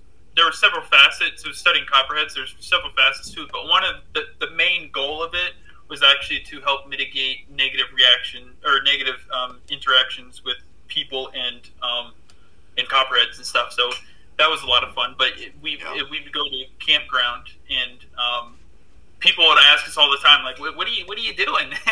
Because we're out there in the middle of the night with flashlights and stuff, and we're telling them we're looking for copperheads, and they start freaking out. They're like, "There's copperheads here." And you know what? You leave them alone, they leave you alone. Exactly. Copperheads eat cicadas. They eat the big locusts. They eat the field mice. It's really a matter of perception, and we know that. Your listeners know. Reptiles, they're not cute and furry. Anybody and their brother can look at, how many injuries are from dog's ear. Okay, well, you can understand that because most people keep dogs on a relative basis. You look at how many injuries are from horseback riding versus how many injuries are from any reptile, and horses kill much more people or injure much more people, but it's a matter of perception. A panda, a fuzzy, cute little cuddly panda bear, causes more injuries in the zoos because people are disarmed. They think they're cute and cuddly. Panda bear grabs them and rips off a limb or severely injures a person. It's just a matter of perception with reptiles. And crocs. There's only a few species that you really are truly man-eaters. The Nile crocodile in Africa absolutely deserves its reputation for being a dangerous man-eating crocodile. They probably kill, dozens of people in Africa. It's hard. Some of the crocodile specialist group members are trying to track crocodile attacks. It's hard because a lot of these places are so remote and non-reported. But the Nile crocodile is truly a dangerous man-eating crocodile. The saltwater crocodile is the top of the chart. Saltwater crocodiles prey upon people, no questions asked. We go to the Solomon Islands, we go to Australia. They are dangerous, they are to be respected, and you do not go in the water if there's been a croc sighting, period. Those two crocodiles account for 90% of all crocodile attacks worldwide. Then you have the black caiman. Black caiman will kill children down in Brazil, Guyana, occasionally. Not necessarily often, but occasionally. So you could say the black caiman is dangerous.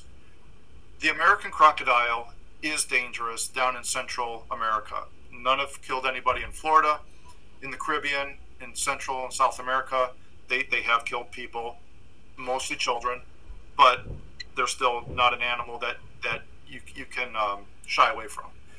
The last one that's potentially dangerous is the American alligator. Now, when you think of the numbers, I haven't looked at the latest numbers of people in Florida. It's probably 11 million people in just the state of Florida. I know it's quite a bit, and every year it changes, but there's millions of people in Florida. There's roughly 7 million alligators in Florida, probably.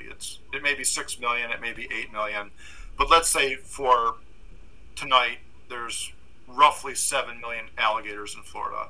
So 11 or 12 million people, or however many millions of people are in Florida. I should really have looked that up before the podcast. Orlando, Miami, Tampa, all major cities, all lots of folks. All places have lakes, rivers, streams. There's a lot of water in Florida. It looks like a sponge when you fly over it. Out of all of those people and out of all of those alligators, just in Florida alone, we're not talking Alabama, Texas, Georgia, South Carolina. We're not talking about any other states that alligators occur.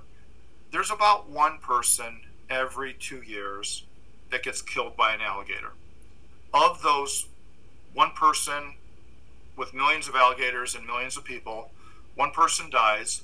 It's generally a child, or it's somebody that was drinking too much and going into a canal at night during the breeding season with the male alligators, and the male mistakens that as a territorial threat, not a source of food. So you can say that the American alligator, yes, it does kill people and attack people very occasionally, but I would say that you're better off winning the super lottery than getting any alligator encounter. But if you are going to get an alligator encounter, it's a young child, possibly an adult that's drinking and swimming at night. At night is where the attacks generally occur, because that's when they're a little more out hunting. I watched this video recently, and it kind of posed an interesting question. It was saying, so part of the some of the allure to the reptile industry is that they are like seen as like dangerous or like exotic, animals, and so people will get it, and then you'll get like YouTube videos and stuff of people getting bit or provoking their, just doing dumb stuff. It's emotion. Now, how many garages in how many places in the country have a chainsaw in their garage? Yeah. And how much more dangerous are any power tool than a reptile? I mean, you could have power tools in your basement or garage, and they're going to be much more dangerous, but they're also kind of boring. They're not, you're not showing an alligator walking down Fifth Avenue and you're chasing little old ladies like a Far Side cartoon. So really, when you look at it, it boils more down to an emotional response versus kind of more of a thoughtful response. I mean, of course, you don't have people running down chasing people with chainsaws, but if they did, they would just lock them up, and your chainsaw is there when you get out of prison, right? Yeah. But you have somebody takes their alligator out, and somebody complains about it. All of a sudden, the city is going to ban those animals based off of one incident that probably was overblown in the beginning. Now, I used to rescue alligators in Cleveland. I was the go-to guy. The Cleveland Zoo would call me and say, "Hey, Paul, we got another alligator. It's in a little puddle, or some drug dealer had it and his pit bull, and can you come and get the alligator and the pit bull, and the person's been taken away because of their narcotics. So I would take those alligators and I would eventually take them down to an alligator zoo down in South Carolina, or we would take them to another part of the country where they live under the sun happily. That occurred about once a year, maybe twice a year at most. And when I actually got those alligators, they were all of 3 feet. You know, they were 6 feet on the phone to the police dispatcher. When I got them, they're 3 feet long. You know, I keep the little animal and feed it, feed it a couple of mice or a small rat, and it's happy to be alive. It hisses at you. You pick up the animal with a set of welder's gloves, and you put it in a duffel bag and you drive it down to South Carolina, and everybody's happy. And that alligator, you know, you look at it 5 years later and it's grown 5 to 6 feet. So a lot of these are, you know, overblown. And it's, like I said, it's emotional. It's an emotional, animals, children, always going to be emotional. Yeah, well, and this video I was watching, it was talking about how, like, you know, we live in the industry, or the world, the generation of, like, people who want to be YouTube or social media stars and stuff, and so they have to get as many views as possible, and so they'll show that of the snakes or whatever being aggressive and biting them or whatever, and it gets them the views. And this one that I was watching were some responsible reptile keepers and stuff, and they were saying how they have to balance that because, like, no one's watching, not as many people are getting pulled to the people who are doing it responsibly because they're doing it correctly. And so they have to kind of, like, balance, like, when can we show stuff to get people to watch it, but also, like, not do it to the point to where people are getting the wrong impression of the reptiles. Right. And a lot of that, you know, we live in a society where it's kind of funny you mentioned that. I was looking at the difference. I look at trends outside of reptiles and animals, and you know we talk about things like cryptocurrency and digital finance, and it's going to revolutionize. Blockchain is going to revolutionize finance, like what the internet revolutionized information. So one of the points that a professor that I watch stated that when technology or when things go digital, they grow exponentially. And what he said was, in the last month of any month recently, more photos have been taken by digital cameras and iPhones and smartphones. In 1 month, more pictures are taken than in the last 100 years of regular photography when people had to get film developed. Wow. And what he also said was that, you know, more information is now accessible on the internet in one day than you could have found in a whole library. So what we see is when things go digital, awareness skyrockets. And sure enough, everybody's got a camera phone. Everybody, along with reality TV, everybody can be a star for 15 minutes. And anybody can. My daughter can put a YouTube channel on. My daughter, who's 12 years old, is on YouTube more than I am, and I think she's even got a vlog. But basically, what I'm saying is it's accessible to everybody, so anyone can do it. And reptiles are pretty accessible to most people, and so why not sensationalize? And people like attention. Why not put the attention on? When I grew up, it was not the case. It was science-based. You had a very small community having outreach. True story, the Cleveland Zoo didn't have a reptile collection. The Cleveland Zoo had a reptile collection in the 1950s, which flooded. I knew the zookeeper who used to put the animals in his coat during the flood, and I met Mike Ternakis when he was 93, when I was young. He was the zookeeper. So after the flood in the 50s, the Cleveland Zoo did not have a reptile department. They would invite private keepers in July to their education building, and you would bring your snakes, reptiles, lizards, rattlesnakes. You could bring venomous, anything you wanted.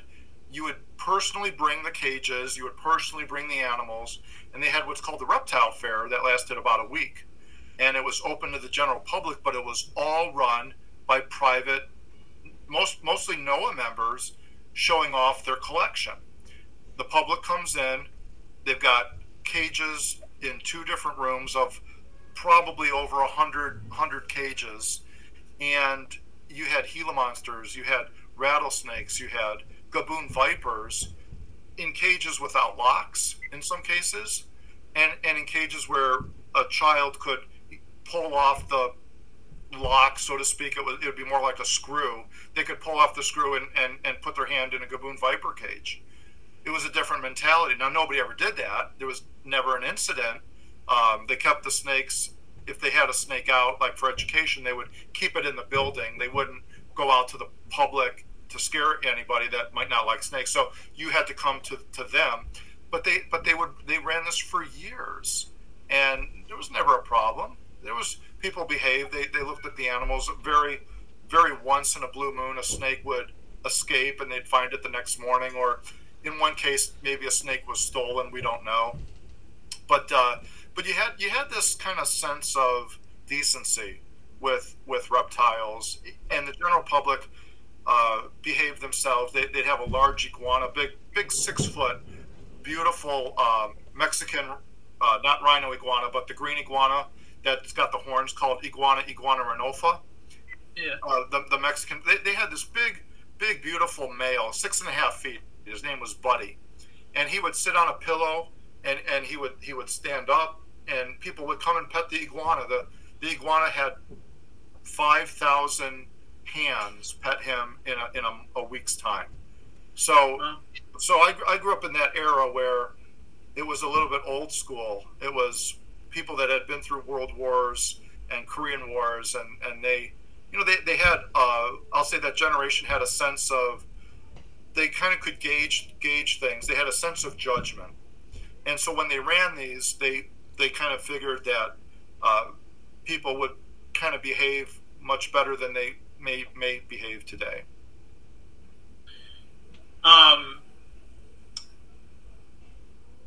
I forgot what I was going to say now. Yeah, but let's talk about running out and scaring people in the public.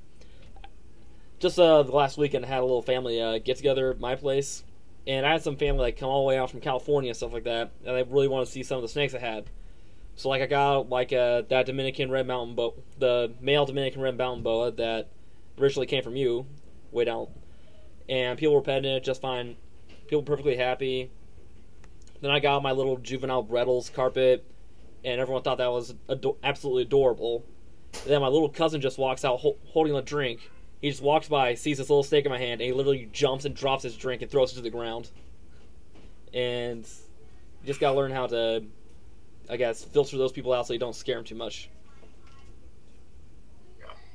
Well, I get people that don't know me real well, and I usually don't publicize all the stuff I do with crocodiles very often. I mean, they can follow on Facebook or Instagram, but I kind of do what I do. It's funny because I'll have grown. It's always it's a grown man, 6'2", big muscular guys. Oh man, you can't do that. I'm frightened. I'm terrified of those things. and I'll show them, the researchers that are catching these alligators and crocodiles are like master students. They're girls that are in their 20s. They're 110 pounds or 115 pounds, and they're catching crocodiles, all year long. And I'll say, okay, this is your competition. Here's a girl that's 26 years old. She's probably all of 118 pounds, and she's caught 15 alligators this last week. And I said, why don't you grow a set of kahunas? Yeah, I've noticed that. Jim. I've noticed that doing education events like that. It's always the big buff dude that walks around like he could throw the whole entire room around. You see these a little corn snake in your hand, and he has a heart attack basically. Yeah, that's right. Yeah, so it's perception. Snakes. worst case scenario, a snake bite is a few pinpricks. Any snake that's under 6 feet, is a few pinpricks. You run your hand under the sink under some water. You grab a paper towel, and in 10 minutes, you could barely see anything, and maybe a day it's a little sore, and then it goes away. A big snake is a different story. A bite from a reticulated python, and an adult anaconda. Not talking venomous snakes, just a big python. Yeah, you could get some serious stitches and injuries, but for the most part, these are captive snakes. They're used to people, and still, it's not anything like a dog bite. A dog bite can kill a child, put a child in a hospital. It's always perception with reptiles, particularly snakes, and then to some degree the larger lizards. But you always kind of knew that, I guess, or we were always aware of that. So we would never, back when we were, with the reptiles, we would never present a reptile in public unless it was either well known that it was a show, or they would have to come to us through a set of doors into a building. And so we respected people's fear of animals, and we converted a lot too. We would have grandmas that never touched a snake in their whole life. Within 15 minutes, they would have a snake wrapped around their arm, asking their kids to take a picture of it with them. So, fear is unknown. That's usually the root cause of fear. It's something you don't understand. And when you do understand it, the fear usually leads to somewhat of an appreciation, or at the very least, somewhat of a respect. So that was always a lot of fun when I was at the zoo, and we would have a snake in a container in a certain area, and we would have people that grew up in the inner city that never experienced this. Often, if they were truly afraid of snakes, they would avoid you completely. If they were truly afraid of snakes, they'd look at you and they would walk away, and you would never see them. And that's completely, that's completely fine with me. I don't like Brussels sprouts, so I'm going to walk away from a table of Brussels sprouts. But what does put the sparkle in your eye is if someone comes up and tastes a little bit of the Brussels sprouts and says, "You know what? It wasn't as bad as I thought. Let me try a little more." Same with the reptiles. People come up and they slowly, they might touch the 17-foot Burmese python at the tail, and they say, "Okay, that's enough," but it's not as bad as I thought. And that really was the part I grew up in. Those were the experiences. And sometimes too, with reptiles like snakes and stuff, sometimes they're more bark than bite. Like at the Kentucky Reptile Zoo, we had these pine snakes that they were kind of off. They weren't display snakes, and so they were kind of off. Not a lot of people. I was pretty much the only one that really interacted with them at all. Yeah. And when I first went in there, they would, and I'd go to clean their cage or whatever. They'd rear up, they'd flick their tail, make a loud noise, they'd hiss and everything. And they'd pretend to strike at me and stuff, but I could get right next to them. They wouldn't really do anything. They just make a big noise and stuff. And the perfect snake that we would use, that was always much more intimidating than it actually was. The perfect snake for that is an adult eastern indigo snake. Yeah, that makes sense. Shiny black snake that when it breathes, it hisses. And we had one that was 9 feet. Marty Rosenberg at NOAA had one that was 9 feet and 1 inch. You don't see indigos 9 feet hardly ever. You see them 8 feet, but we had a 9-foot, 1 inch eastern indigo snake that we would have at the zoo.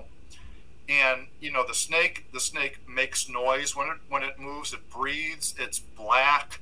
It's intimidating, but at the same time, it is the friendliest snake you could ever find. And if you can get someone who's afraid of snakes or uncertain about snakes, and you can put an indigo snake in front of them, and that's why I keep indigos to this day. Now I don't have easterns anymore. I have the Mexican indigos, which look like easterns, and I have Texas indigo snakes and yellow-tailed indigos, the Cribos. But the eastern indigo snake was our go-to snake for converting people. And then the second snake we had was Lucy, who was a 16-foot Burmese python. And between those two snakes, that accounted for the majority of people getting converted. But believe it or not, the bigger snakes were easier for the people than the smaller snakes. If you had a 3 or 4 foot king snake or a small corn snake, they were usually much more skittish about a little snake, but more apt to actually touch a larger snake, and then that would kind of soften it up. But yeah, the indigo snake, like your pine snakes, were very, very scary looking if you didn't know it. But once you start feeling the smoothness of the scales and the gleam, and then they start to look at the color of the blue in the sunlight, or the Burmese python, the pattern, it converted more people than it didn't. The Eastern indigo snake is actually the first snake I had a meaningful interaction with. Yeah, and I was actually in the woods trying to find tadpoles and stuff, and my sister was walking back there, and she screams, and so I walk up, and Eastern indigo snake is the largest native snake in North America. Longest native. Yeah. Yes. Sorry. Yeah. Longest native. And this one was a big adult, and so when I was a kid, I was like, this thing is huge, and I was like, snakes are supposed to be dangerous. I was like, this is crazy, but it just sat there, and that's that's one of the things that really got me into the snakes and stuff, is it just sat there, and it was this huge snake that was supposed to be scary, but it was just really relaxed and stuff, and it kind of relaxed me a little bit, and I was like, oh, that's. And it got me interested in observing it and stuff. It was really cool. I couldn't stop talking about it for days. But no, absolutely. No, I have Texas indigos here, and my Texas indigos are from a very southern part of Texas, where they're very, very similar looking to Eastern indigos. They're actually black with orange bellies. In fact, I look at my Texas indigos, and I'm really good at snakes, and even I say, man, that looks like an Eastern indigo snake. Now, when you take them out in sunlight, you can see the black isn't as black as the Eastern. But did you know what so I know a lot of my Latin names. I took Latin in school, so I can speak a little bit of Latin and understand a little bit of the Greek. The Latin name for an Eastern indigo snake is Drymarchron, and then it's now called Drymarchron cooperi, but in some of the older texts it's Drymarchron coreus cooperi. Do you know what the Latin translation is for that, the Latin and Greek, what it actually means? It's a wonderful description of what that snake is. Drymarchron coreus cooperi translates to Grand Emperor of the Forest. Huh. And that's what the indigo snake's meaning is for its scientific name. That is a perfect apt description of it. It's that perfectly describes it. So, for example, if you were to say a pine snake, Pitophis melanoleucus, melanoleucus simply means black and white. Melon and Luca is white, melon is black. So a lot of these animals, when you start understanding the science, because a lot of times we only use the scientific names. But they have really, really clever meanings. Occasionally they're named after a person. I actually have a butterfly named after me. It's Ornithoptera creusis Wallaciform Bodnari. I scientifically discovered a certain butterfly. But the dwarf crocodile I have, Osteolaemus tetraspis. Yeah. That means bony-throated, right? Osteolaemus, bony-throated. Tetra, meaning four, aspis, meaning shield. So it's bony-throated, 4 shields. So when you look at the animal, they have a bony throat, and then they have 4 osteoderms or neutral bucklers on their back. And that's just a very easy, logical name for an animal. Like a black caiman being Melanosuchus niger. Yeah, like the black caiman being Melanosuchus niger. That's right. Yeah, that's right. My freshman year in college, the part of the Gen Bio thing was learning all the etymology of a lot of words and stuff, and I always thought that was like the most boring thing in the world. But then once you started getting to more of like the Latin names of animals and the scientific names and stuff, then I actually took a real interest in it, because then, like you said, it actually gets pretty interesting once you start learning what the names mean and the descriptive features to them. So, for instance, Nate, your Dominican red mountain boa, is a red form of a Haitian boa or a Hispaniola boa. Yeah. Chilobothris striatus translate to slender boa, and as you see, those boas aren't real heavily bodied. They're kind of a slender, almost like a rat snake in build. A thick rat snake, yeah. So yeah, that's a slender boa, but yeah, it's all very. Things have always changed. I like what I do with the crocs. It kind of keeps you a little bit in the reptile community, a little bit, not to the full extent of, say, some of the snake breeders, but it also keeps you into the zoo community. It brings you into the private sector of eccentric people like myself that like dragons, that want to be around creatures that are strong and ancient and scaly and bigger than life. It brings you into science. It brings you into children's fascination. And then it brings you into I wake up in the morning and I go down and I turn on the animal lights on, and every morning I have little crocodiles singing to me, chirping a repertoire of songs. And there's times where I'm down there cleaning cages on a Saturday afternoon, and I'm thinking, man, I think it'd be nice to go out and maybe go out and see some friends. I says, and then I'm hearing songs all day, and I says, it's nice to have life full of animals, full of people that you can share the experiences with, and to some degree, I think they get a little. It gets a little bit. You sense a little bit of a spirit of cultures, of ancient cultures, and you learn about so many things other than just these animals. You can go into the history of World War II and how these crocodiles on islands, people like the Japanese got caught, and crocodiles decimated the Japanese soldiers on Ramri Island, and you can learn about that history, which will take you other portions. You can then go into Egypt, and you can learn about the crocodile god Sobek and the people, and then you learn about Egypt culture and history. You make friends down in places like Australia, and they invite you to go fly and catch crocodiles in helicopters and go in waist-deep swamps and collect saltwater crocodile eggs via helicopter. And all these things are true. And it makes life so much more colorful and so much more mysterious when we go through life with these animals and entities and these experiences. Going off that thread and kind of circling back also to what you're saying about fear, because of like obviously you have, and like just the joy that you get out of like being with the reptiles and just animals in general. Like I hear a lot from like psychologists and like the academics that like humans are naturally like innately have a fear of snakes and reptiles. I've never really bought that though, just because, well, one, I've never had that really, so maybe that's because, but like I don't know, I always felt like it was more people are like trained to be afraid of that as opposed to innately afraid of it. I mean, what do you think? It can be both.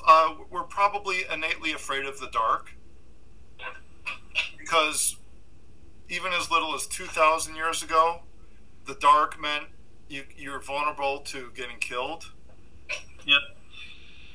We're afraid of predatory animals because even same kind of thing, even a few hundred years ago, you could be in a village and even today, you could be in a village in the dark and a lion can grab you and pull you out of your hut in certain countries in Africa.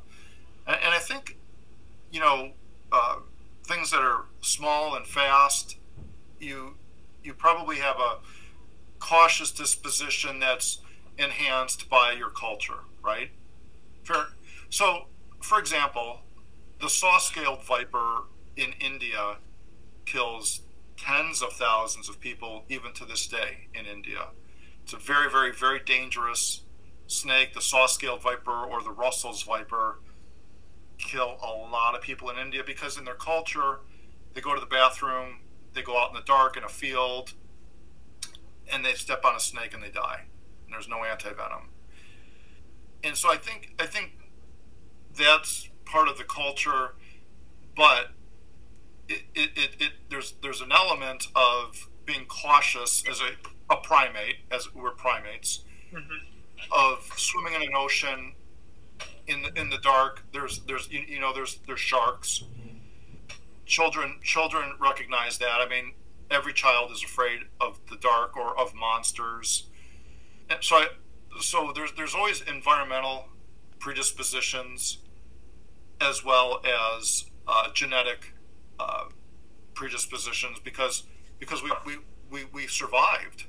Our ancestors survived the wild animals. They survived the other tribes that are warring.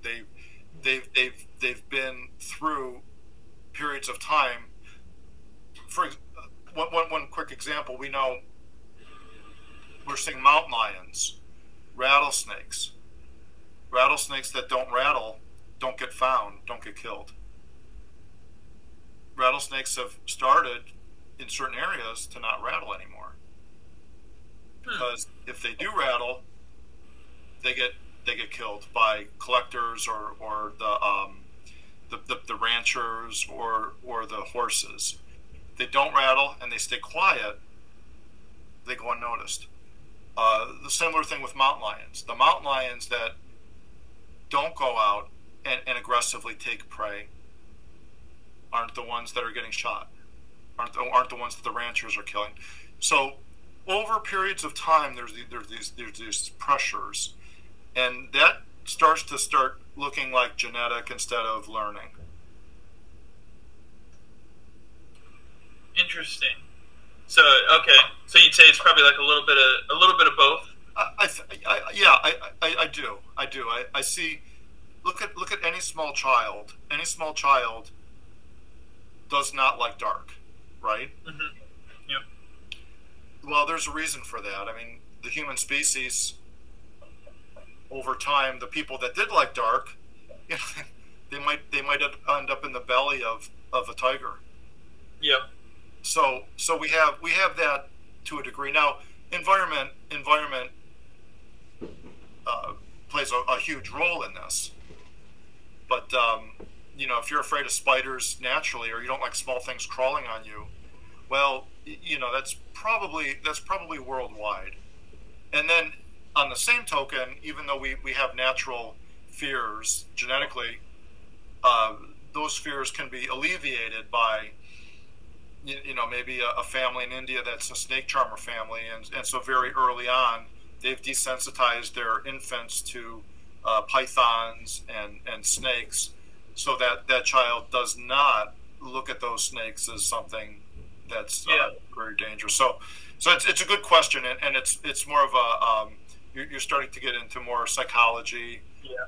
You also may not be able to make a broad statement like that. You may find that people in certain areas, or even families in certain areas, like we see in animals, there's genetic differences, even between myself and a neighbor down the street. And nothing in nature is a carbon copy, maybe with the exception of a virus. But what you look in nature is you always see there's a lot of plasticity in individuals and in populations, and you look at that plasticity. Is it very, very plastic, like say the population of California king snakes, where you get different color morphs and sizes, and the California king snakes on this coast, even though they're genetically the same as the ones in the desert, but they're very plastic. You could almost say that no two are alike, versus a snake that or an animal that has a very limited amount of genetic variation, like a horseshoe crab. that's good. So plasticity in animals and even people. I always like to look at that and see, and we see that a lot in nature. So you speak a Yeah, lot. I think that's really. Go ahead, Matt. No, I was gonna say I think that's really interesting too. Is the plasticity? That's actually one of the big things I'm interested in. Is like kind of like niche evolution and just the plasticity of different organisms and stuff and how they respond over time to stressors and stuff. That's like something that really interests me. So that's pretty interesting though. But Yeah, that's an interesting take. I think that sounds about right. Obviously, you can't be, but Well, that's really interesting. well, one thing that's kind of cool.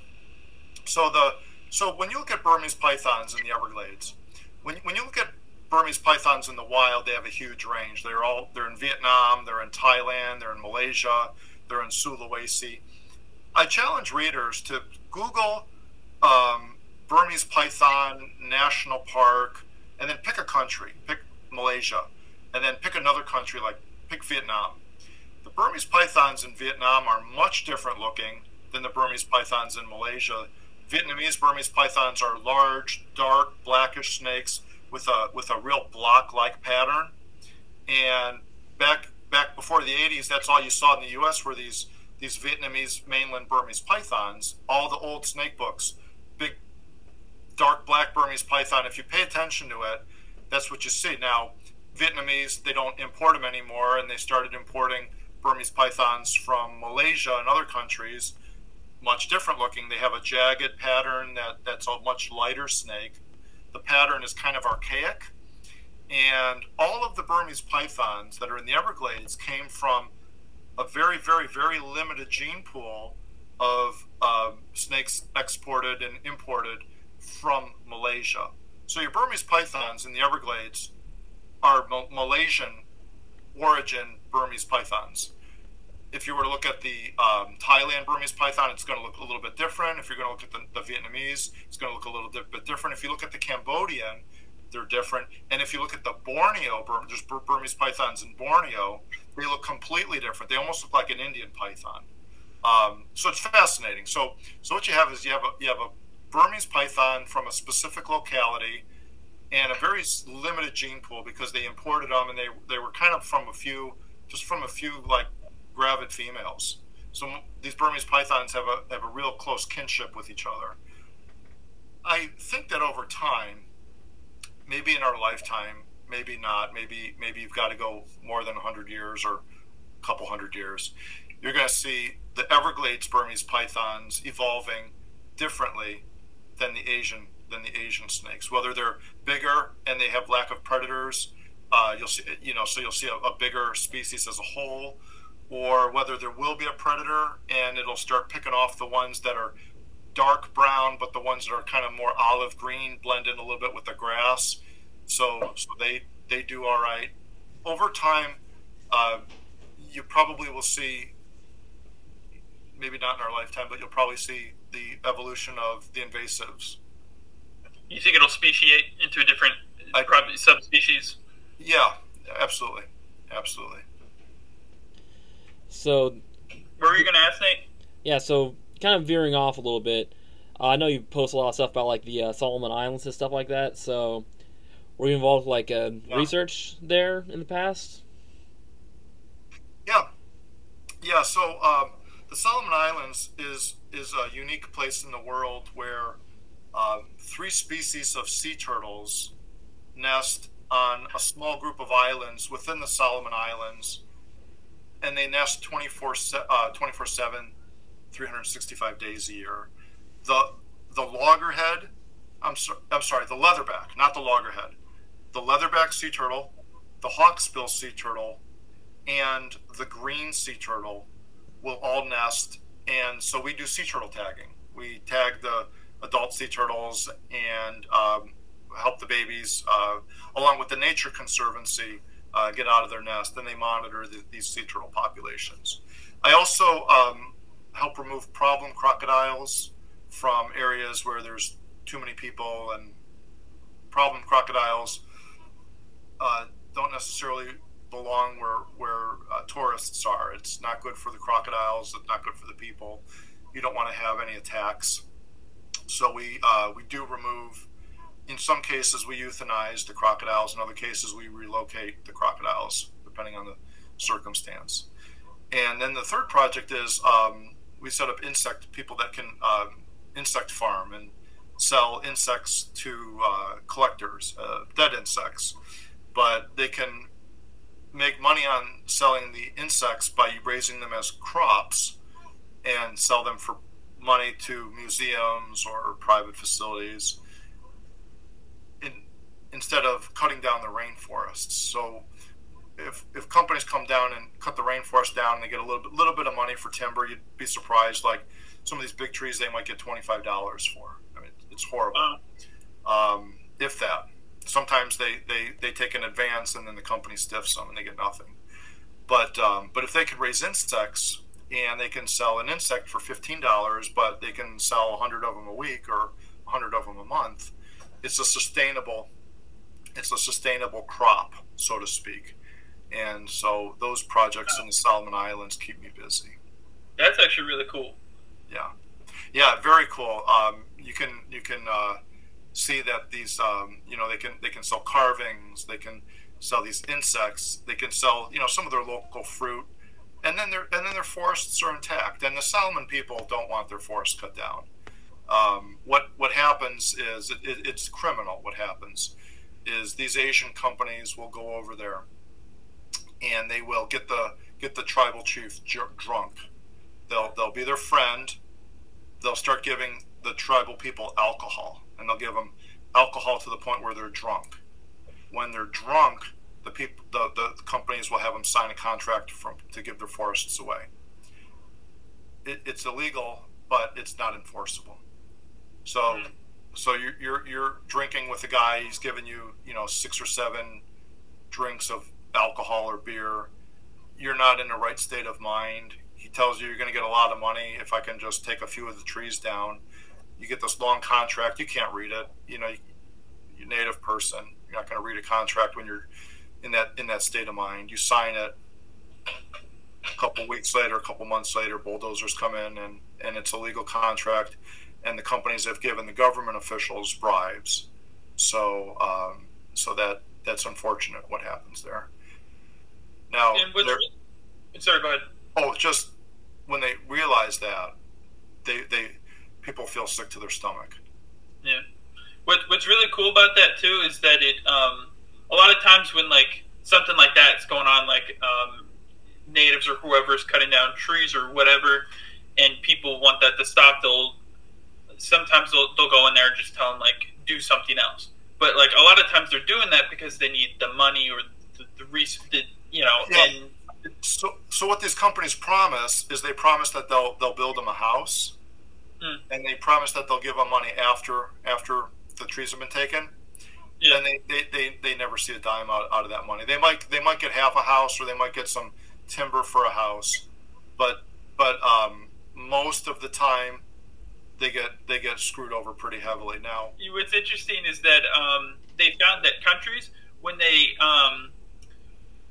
once they're more prosperous, then they can actually focus on like the environment and stuff. So once the UN has found, once they've gotten countries to a certain point, they can focus on that stuff. So, and that's what you found in like the US, India, and China. Yeah. Like the US has more trees than it's had in 100 years. Yeah. India and China both have like 30% more trees in the past 100 years. So what happened? The culprit is mainly China, Malaysia, China. Usually it's China is the culprit, and the way China operates is they get these countries in debt. In some cases they'll build them like a soccer field or a stadium, and they'll get these countries in debt, and the way that they can pay back their debt is through selling their land or mineral. And remember, these countries aren't transparent, so the prime minister could take millions of dollars in bribes and put it offshore. The president of Cameroon was, quote, president for decades. Nobody could get him out of power. Well, he had like $140 million in Swiss bank accounts given to him by the Chinese. How does a politician get $140 million offshore? So China does that. The Solomons has actually just given China a whole island. They've given a 100-year lease.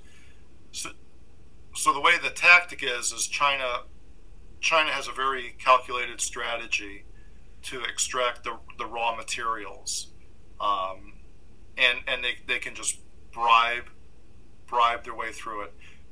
Animal rights groups we saw in Ohio bribe every politician. How much does it cost for you, who really doesn't care about a reptile legislation, to sign our legislation? Does it cost $100,000? Does it cost $200,000? Does it cost $1 million? Does it cost $2 million? A lawyer told me when I was a little child, everybody has a price. Yeah. So you just find the price, and that's what happens. Yes. Wow. Speaking of Ohio, I just can't make sense of a lot of their exotic regulations at all. Like especially the ones about like large constrictors. It was all an agenda with HSUS. Now, HSUS was friends with the governor, and how much money did he need to sign the legislation? And they just name your price. I've got a budget. I'm HSUS. I've got a budget of $130 million a year. Mr. Governor, you don't really care about reptiles one way or the other. You just want to save face, right? Does it cost $5 million for you to sign this piece of paper? Mr. Senator, you really don't care. The governor's for it. The governor's in on it. He's part of your party. I'll give you $250,000. You just have to say yay instead of nay. That's all it takes. It's all how much money does somebody have, and we know politicians. They had all the facts in front of them. They had all of the facts. They had all the signatures that people opposed it. They wanted to save face, and they wanted the payout. That boils down to what it is. Democrat, Republican, doesn't matter. How much does it cost for you to sign this legislation?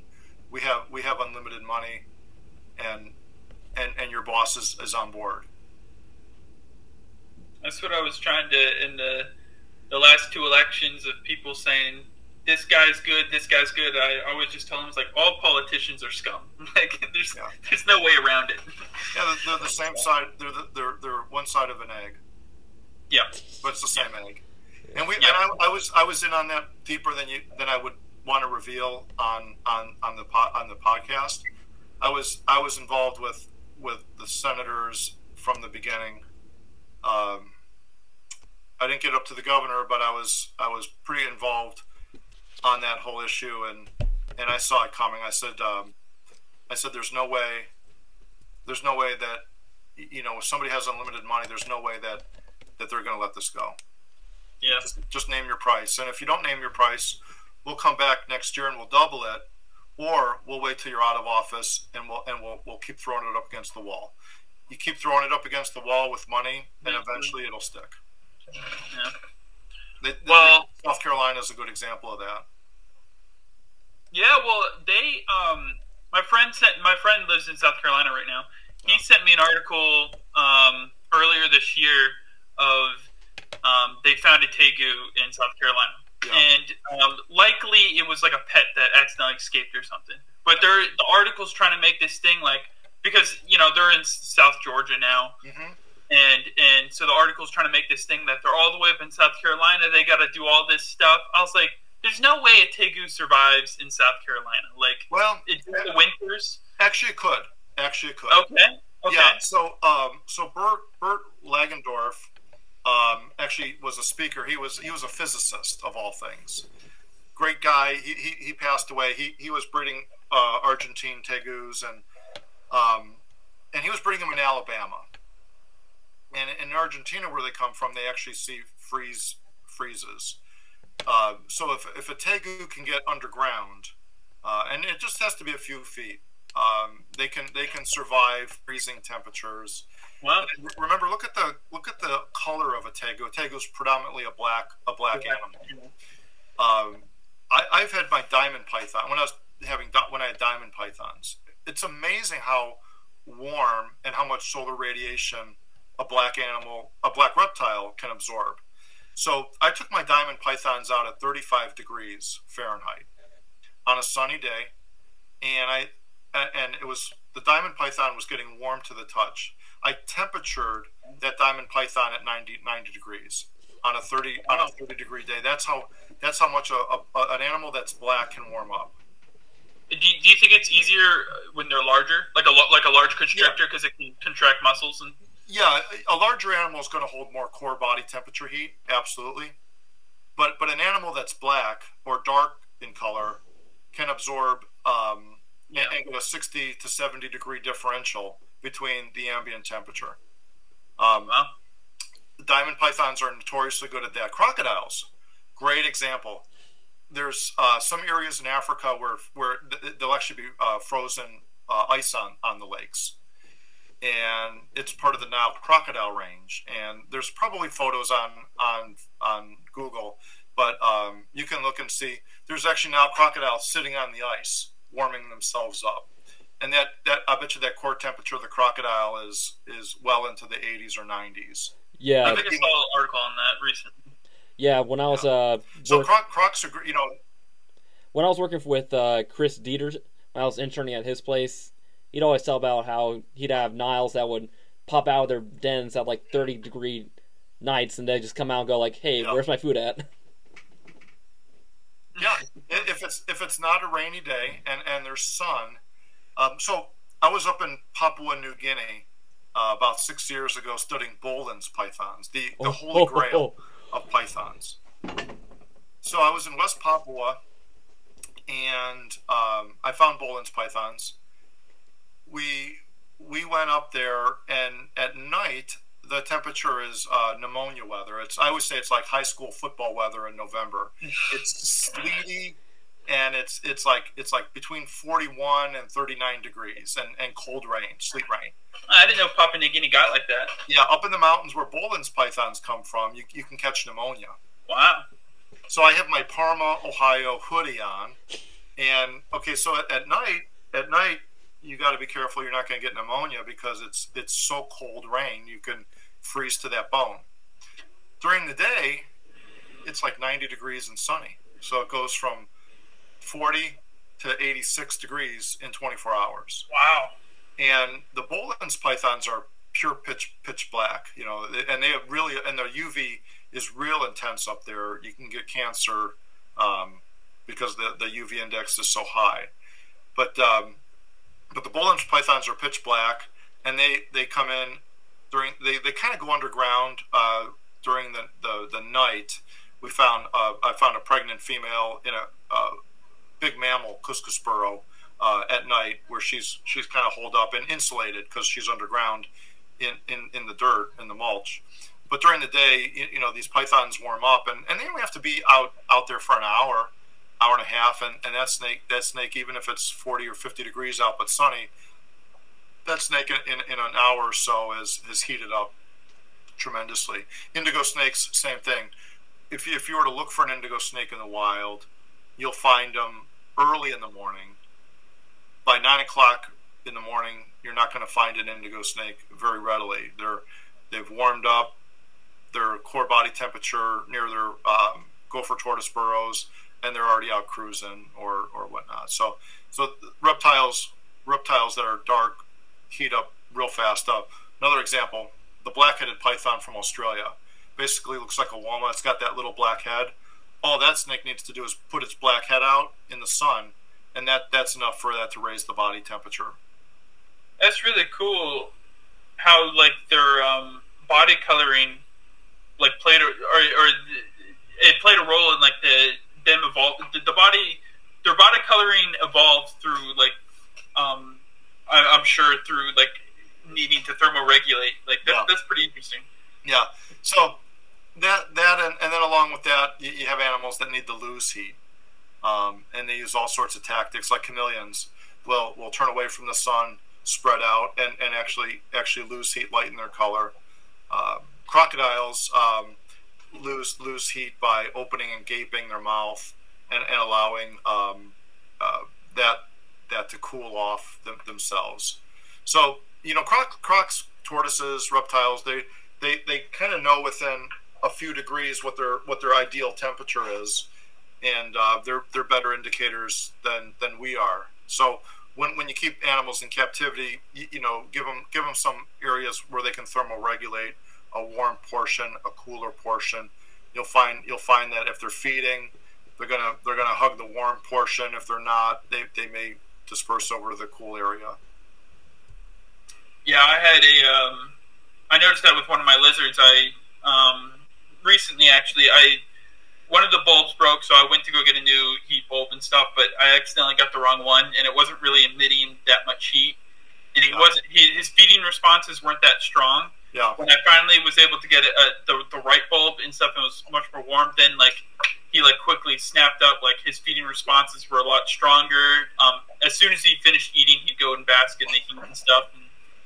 Yeah, absolutely. So. Well, Nate, if you don't have any more questions, I think that's a good place to stop. Yeah.